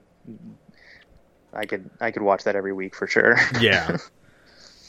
So it kind of gets to the point where we get to the end of the episode, and Bobby's put in a position where she realizes the only way to stop this Inhuman is to shoot the general and it'll stop control of this Dark Force creature that he's able to let out. So she's able to go. Hunter's in custody at this point. She walks up to the general, shoots him, puts down her gun, raises her hand, and surrenders. And then they kind of did a lot of this attacking the SHIELD crew under fog of war. Like literally, they put a smoke grenade in and were able to beat everybody up. So nobody really saw anybody else but Hunter and Bobby. Right. So obviously they're captured. The Prime Minister comes in. Funny enough, President Ellis flies in with they're both just hanging out. Yeah, he's just hanging out in this crazy bunker in the middle of Russia. Right. But whatever. That guy can go anywhere without anybody noticing. Yeah. Him and Coulson have some skills and just nobody knows they exist, but they go everywhere. Yeah. But yeah, they're basically the Prime Minister is kind of calling for, someone's got to answer for this. Yes. Even though they saved his life, which is hey, you should be grateful. Just, Hunter, you saw Hunter, save your life. But yeah. But it was really cool because Coulson is fully on board with, okay, well, we're going to break you out. We're going to do this. We're going to do this. And then they're both like, no, you can't do that. You cannot do that because SHIELD has to stay under the... If the world finds out that SHIELD is basically active again, it's going to be... Yeah. You're all going to be president's targets. Support. Yeah, with the president, it's going to be a bad situation. And Bobby's like, we took an oath, we are the SHIELD. And I was just like, oh, man. And so... Yeah, it was good. Yeah. And then Coulson totally turns the tables and is like, oh, personally, I want to thank you both because you stopped your vacation to thwart this plot to kill the Prime Minister. He blocks out the cameras using his little hand too. Yeah. I like that. He had a little, because we heard there was little tricks in his hand. So I like that it's got a little EMP in it to wipe out the cameras. Yeah. And he basically tells the Prime Minister, they just killed all of your political opponents as well. So you're in a pretty good position. So and saved your life. So I think they should be let go. And he's like, okay. Yeah. It's look, this is going to cause a lot more trouble than you wanted to. I don't know. I mean, there's all sorts of, suspension of disbelief as to how, all that was able to be smoothed over so easily. But But I like the fact that Coulson found a way. Right. I agree. I mean, to me, it was always inevitable that they were going to split off somehow. Sure. And it was, to me, I thought some of the logic didn't totally add up. They're part of a secret spy organization that's not supposed to exist anyway. So why? I don't quite get why they need to not be a part of it. Nobody knows they're a part of it anyway. So how would anybody continue to know? So the idea that they had to be disavowed didn't totally I guess it's one of those situations to me, where, from a surveillance perspective, they're going to be watched, and so if those two show up anywhere for any reason, it's going to be they're on a mission for SHIELD, as opposed to Right, but here's the thing: is we know they're going to keep running some sort of missions, right. So aren't they still going to be watched? And wouldn't people still assume? That's the only thing. If the idea is that people, and maybe that's the whole through line of Most Wanted is that. And you know what? We never really thought about this, but maybe Most Wanted isn't the people they're after. Maybe it's them. Maybe they're the most wanted. And so there's, and that's kind of that synopsis that was rumored to appear was they're on the run. So I guess maybe that's what they're on the run from is other agencies. So yeah, I mean, again, it was a small gripe. And I knew it had to happen. And, there's a suspension of disbelief. It's okay, it's a little whatever, jump through some hoops, but it gets them to their own show, and again, it doesn't even matter what happened in the 40 minutes beforehand because those last few minutes were just oh yeah. So they decided that was some good TV right there. Yeah, they decided to go to a bar and have a drink. Coulson, tells the team that hey, they've been disavowed. They're on their own. They're not a part of the team anymore. They don't even get to say goodbye to them. They just They're everyone's hey, where are Bobby and Hunter? Yeah. So there's this really cool moment where they're at the bar, they're drinking, and one by one, drinks get ordered for them. And it's, you'll see Daisy in the back, and she, has her drink and kind of tips her head to him. And then it's, it's Fitz and Simmons, and then it's Coulson, and then it's Mac, and then all these May. characters that they have this history with, and they've all interacted with, and it just really... you're just like, man, they're like losing friends, you know what I mean? And these are characters we've loved seeing like interact together, and then you think about how many never got a chance to interact really, and especially May. Like May seems really, because May and Hunter had like just kind of gotten to the point where I think they were gonna mend fences, and then this happens, and I think May is really torn up about it. So it was just this really well done sequence. I mean, it just it was really. It's one of those things, like you say, you kind of have to, whatever nitpicks you have about how they got to that point, and honestly, there's not many. I mean, we pointed out a couple, but it's not anything that just really stuck in my head. No. But it just makes it so powerful at the end when, they have their drink and then they start walking out and they do the little slow-mo kind of thing, and you're just like, oh man, this is hard. And this then, is so hard. And then Mac. Oh my god, that's what almost got me. That shot of Mac hanging back, tears in his eyes, because he's known them forever. We know that he's known them forever, and especially Bobby, they've been through so much, and just like seeing that big dude just like tearing up, I was just like, oh my god, I almost started just bawling, because I was like, which is kudos to the show for like getting to this place where like you feel these.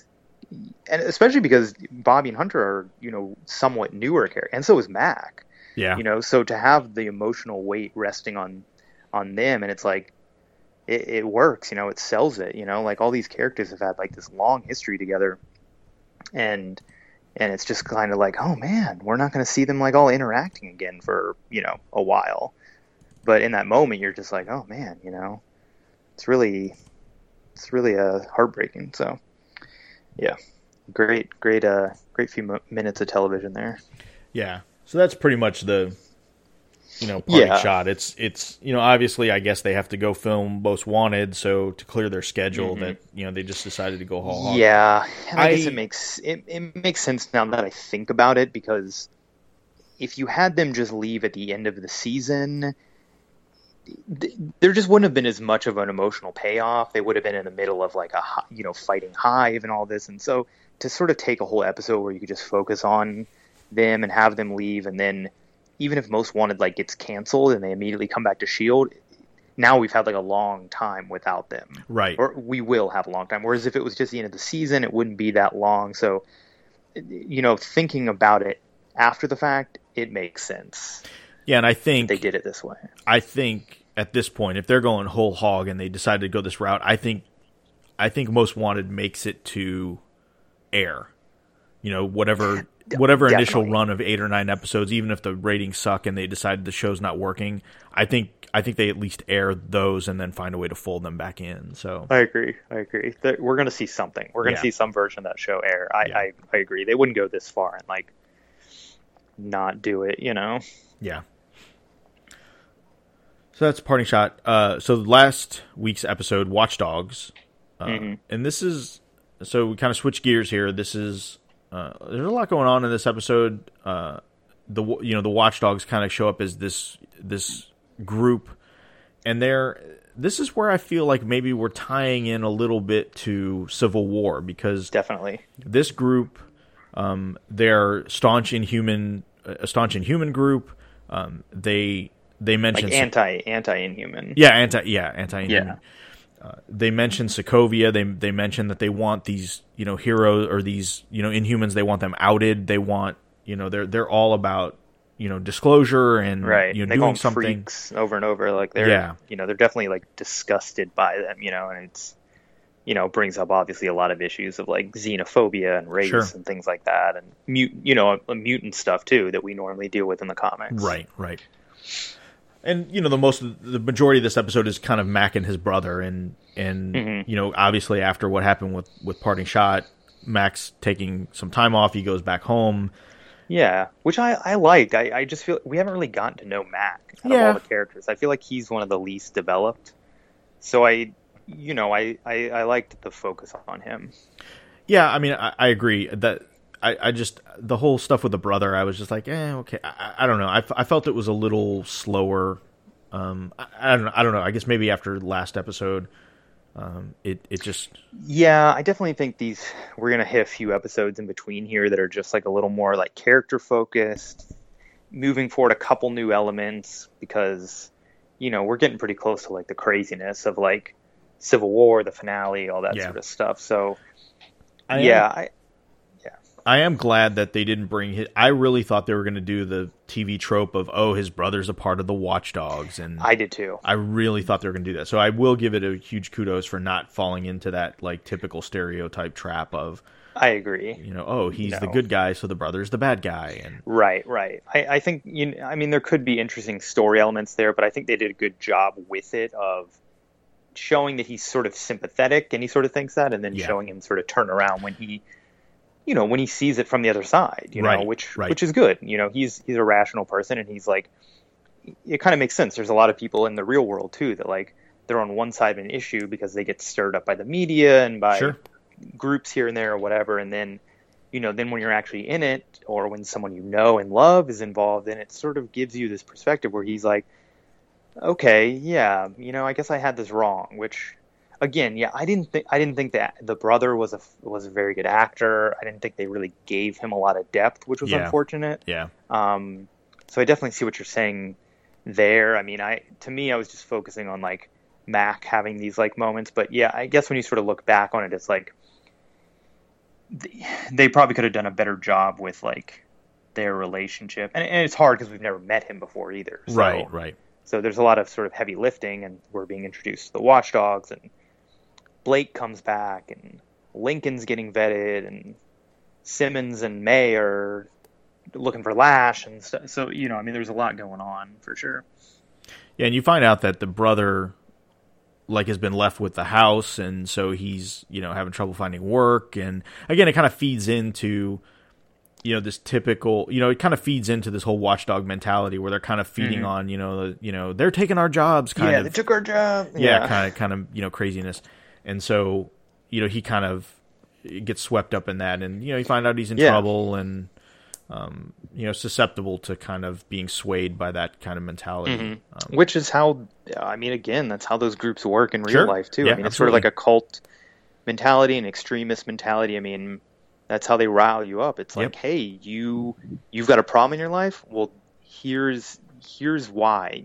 Here's a group of people that you can hate for that. And that's how most hate works. It's just like these people are responsible for your misery, and it's a scary and it's a powerful tool. Yeah. And so, I appreciate the show going there, and I hope we get more. I think we definitely will, obviously, but I want to see a little more of that like discussion. And my only complaint is that with the Watchdogs being so extreme and then them secretly now being tied to Hydra, which they don't know about, I feel like it'll maybe dilute the discussion that could be had about why this sort of like anger and resentment might exist, in the world, and how the other people are reacting to power people, because we always get the SHIELD perspective, but it is interesting. How does the everyday person on the street reacting to all this craziness that's happening in the MCU now? So,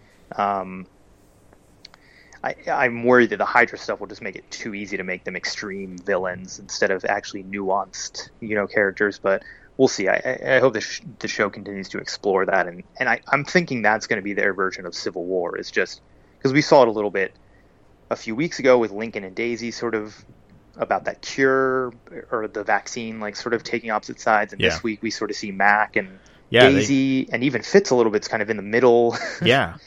Yeah, that was some good stuff though. Is Mac is really not on board with this whole, you're just gonna, because you can pull somebody off the street and threaten to, quake their brain, that they'll tell you everything, that's okay. It's like, what about due process? What about, the law? What about, people's civil rights? And Daisy, who was all about, that's how we were introduced to this character. Yeah. She was like anti-establishment, like she was anti-SHIELD, like this agent. She was very much like, she was like the Watchdogs without the racism, right? Or the whatever you want to call it, but it's basically a version of racism or xenophobia or something where they think Inhumans are.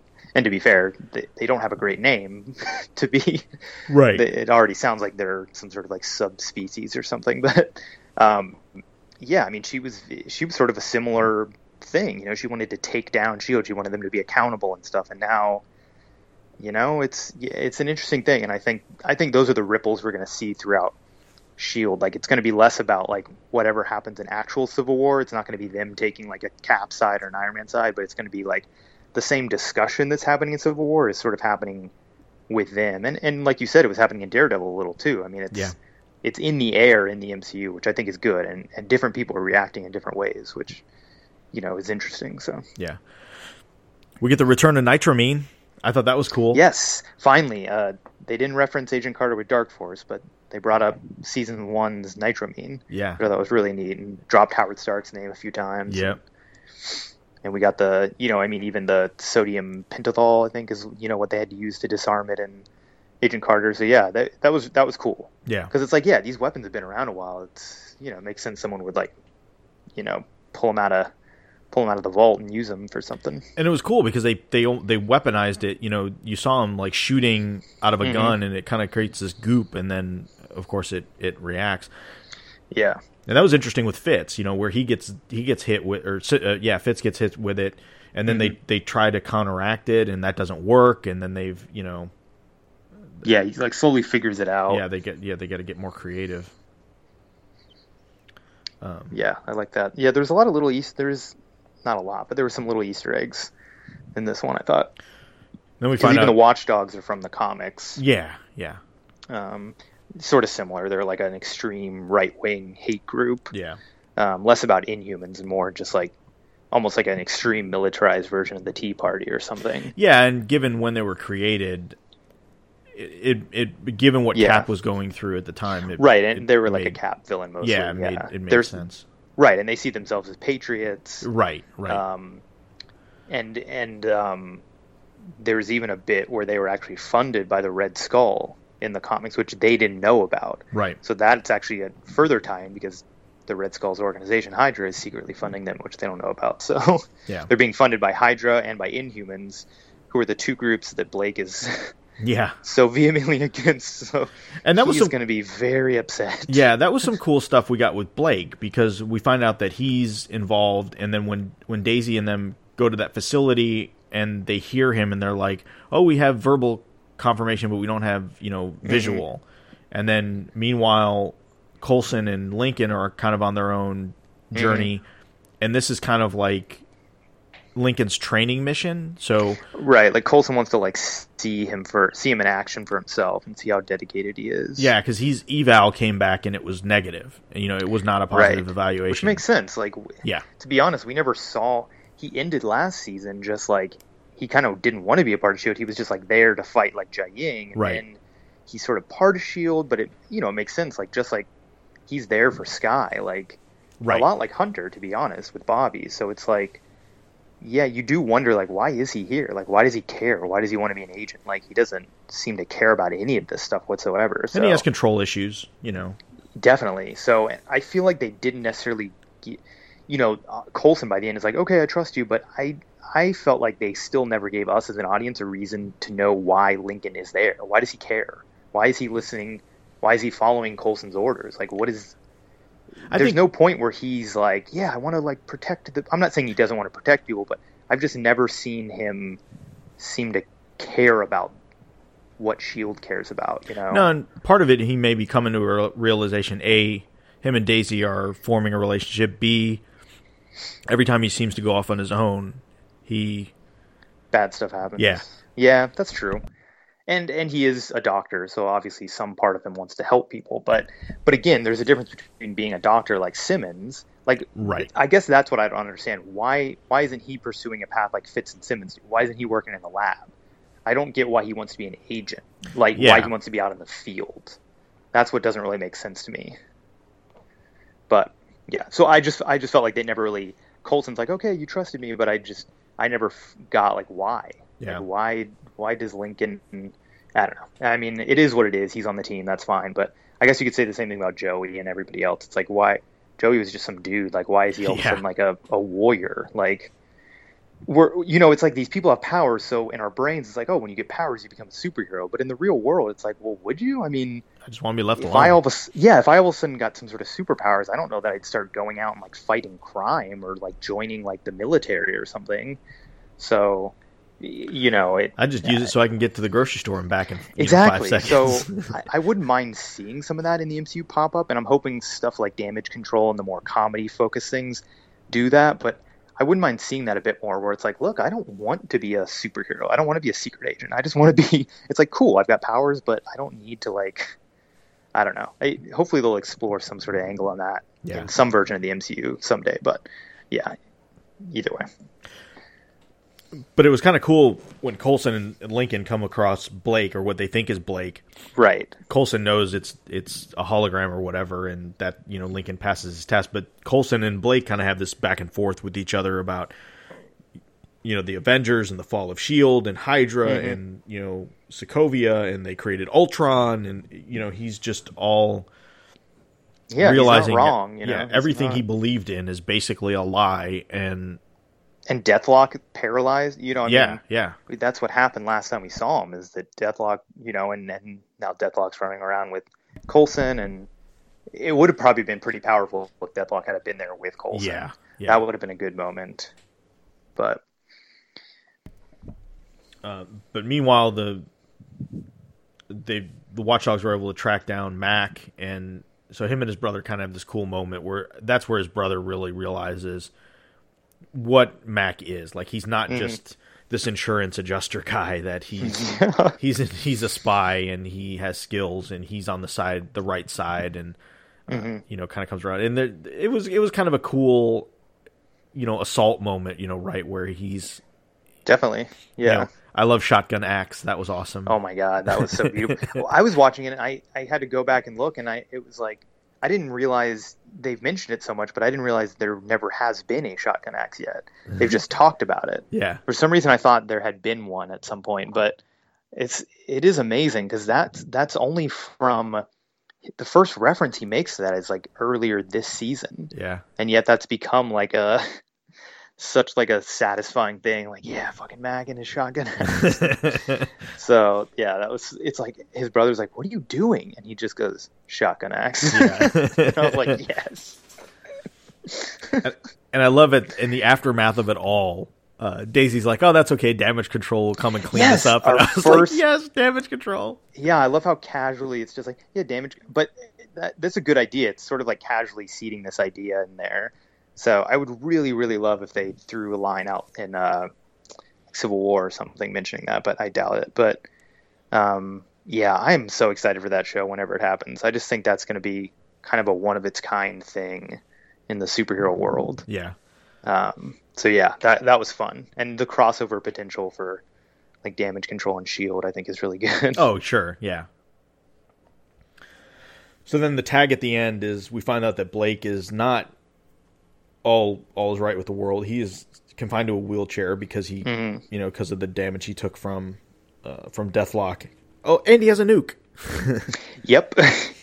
And they kind of allude to this earlier, but he's definitely being funded and controlled somewhat, unbeknownst to him, by Malik and Hydra. Right. And I loved Guerra being like, he's like, yeah, we can take care of these freaks, and Guerra is like, yes. Those freaks. yeah, like he's just like, I love Guy. I love his personality. He's just sort of like, yes, yeah. Anyway, like, moving sure, on. He can tell he's just like, sure, little man, we're freaks. Yeah. Here's your bomb. Use it on S.H.I.E.L.D., and then when you're done, we're gonna kill you. But yeah, that was it. Yeah. Yeah. So next week's episode is called Space Time. So that'll be which I was wondering if we would be getting the introduction of Manifold, since he bends space-time to teleport, but it looks like it's that Daisy gets some sort of like glimpse of the future by touching some sort of Inhuman. Yeah. So, not that we might still not get Manifold, but I think that's probably what the title is alluding to more so. It looks like Kevin Tancherone directs next week's episode. Oh, so I did not know that. That's awesome. There's got to be some good action going on. Oh my god, I sure hope so. Yeah, I got to say, I feel like, I think he's directed 3 so far, and it was really only that first one with the May versus May fight that really had an amazing fight scene. Because the next one was when Cal gets his villain group together, and that had a couple of cool moments. Yeah. But this is and 5. the next one was, huh? He's directed 5 total. Oh, okay. Because I know the other one was one of the very early episodes of this season. Purpose of the Machine. Yeah, it's the one where Ward is driving the car around inside that building. Yeah. He directed that one. But yeah, I'm hoping for a really, really awesome fight scene. And we also get Ward in a weird new costume. Yeah. He's in a sort of duster jacket with a turtleneck, sort of a Matrix-y costume. Yeah. So I guess that'll be his hive wear. And it looks like the team, there's a shot of them like seeing him, so looks like everybody knows he's alive. And Yep. So yeah, I think stuff's gonna start, because that's what, episode 16? I believe so. Yeah, 15, so we're 15. getting 15. So we're getting close. Yep. I mean, we're getting to the point where War's around the corner, where usually the last 6 episodes or something are them really getting into the story. And if they're doing 22 this season, then we're looking at the next few episodes is when things are going to start ramping up. So yeah, I don't think things will be slow from here on out. Agreed. All right. Well, this was a long one. We thank everybody for hanging in there, and we will be back next week. We shouldn't be delayed next week. I think I'll be on a good track next week, and hopefully we can do part 2 of Daredevil. If not, it'll be the following episode and talk about space time. Yeah. Thanks, everybody, for listening. Head on over to MCUExchange.com, where you can find this podcast, as well as all of the great articles and content they got going on over at MCU Exchange, including, on Fridays, the MCU Exchange Show. Mm-hmm. And we've been doing daily reviews of all the Daredevil episodes, so those are all out now. But I did the first 4 of them, and then Doug did a number of them as well. I think he did the last batch. So yeah, go. If you're still in the middle of Daredevil and stuff, go check those out for each episode review. Excellent. And then, of course, you can head over to hhwlod.com and find out all the podcasts we got going on over there. We have one on the DC side of the fence that the guys do over there, as well as The Walking Dead. So if you're into either of those properties, you could check those out. And until next week, we'll see you. This has been It's All Connected.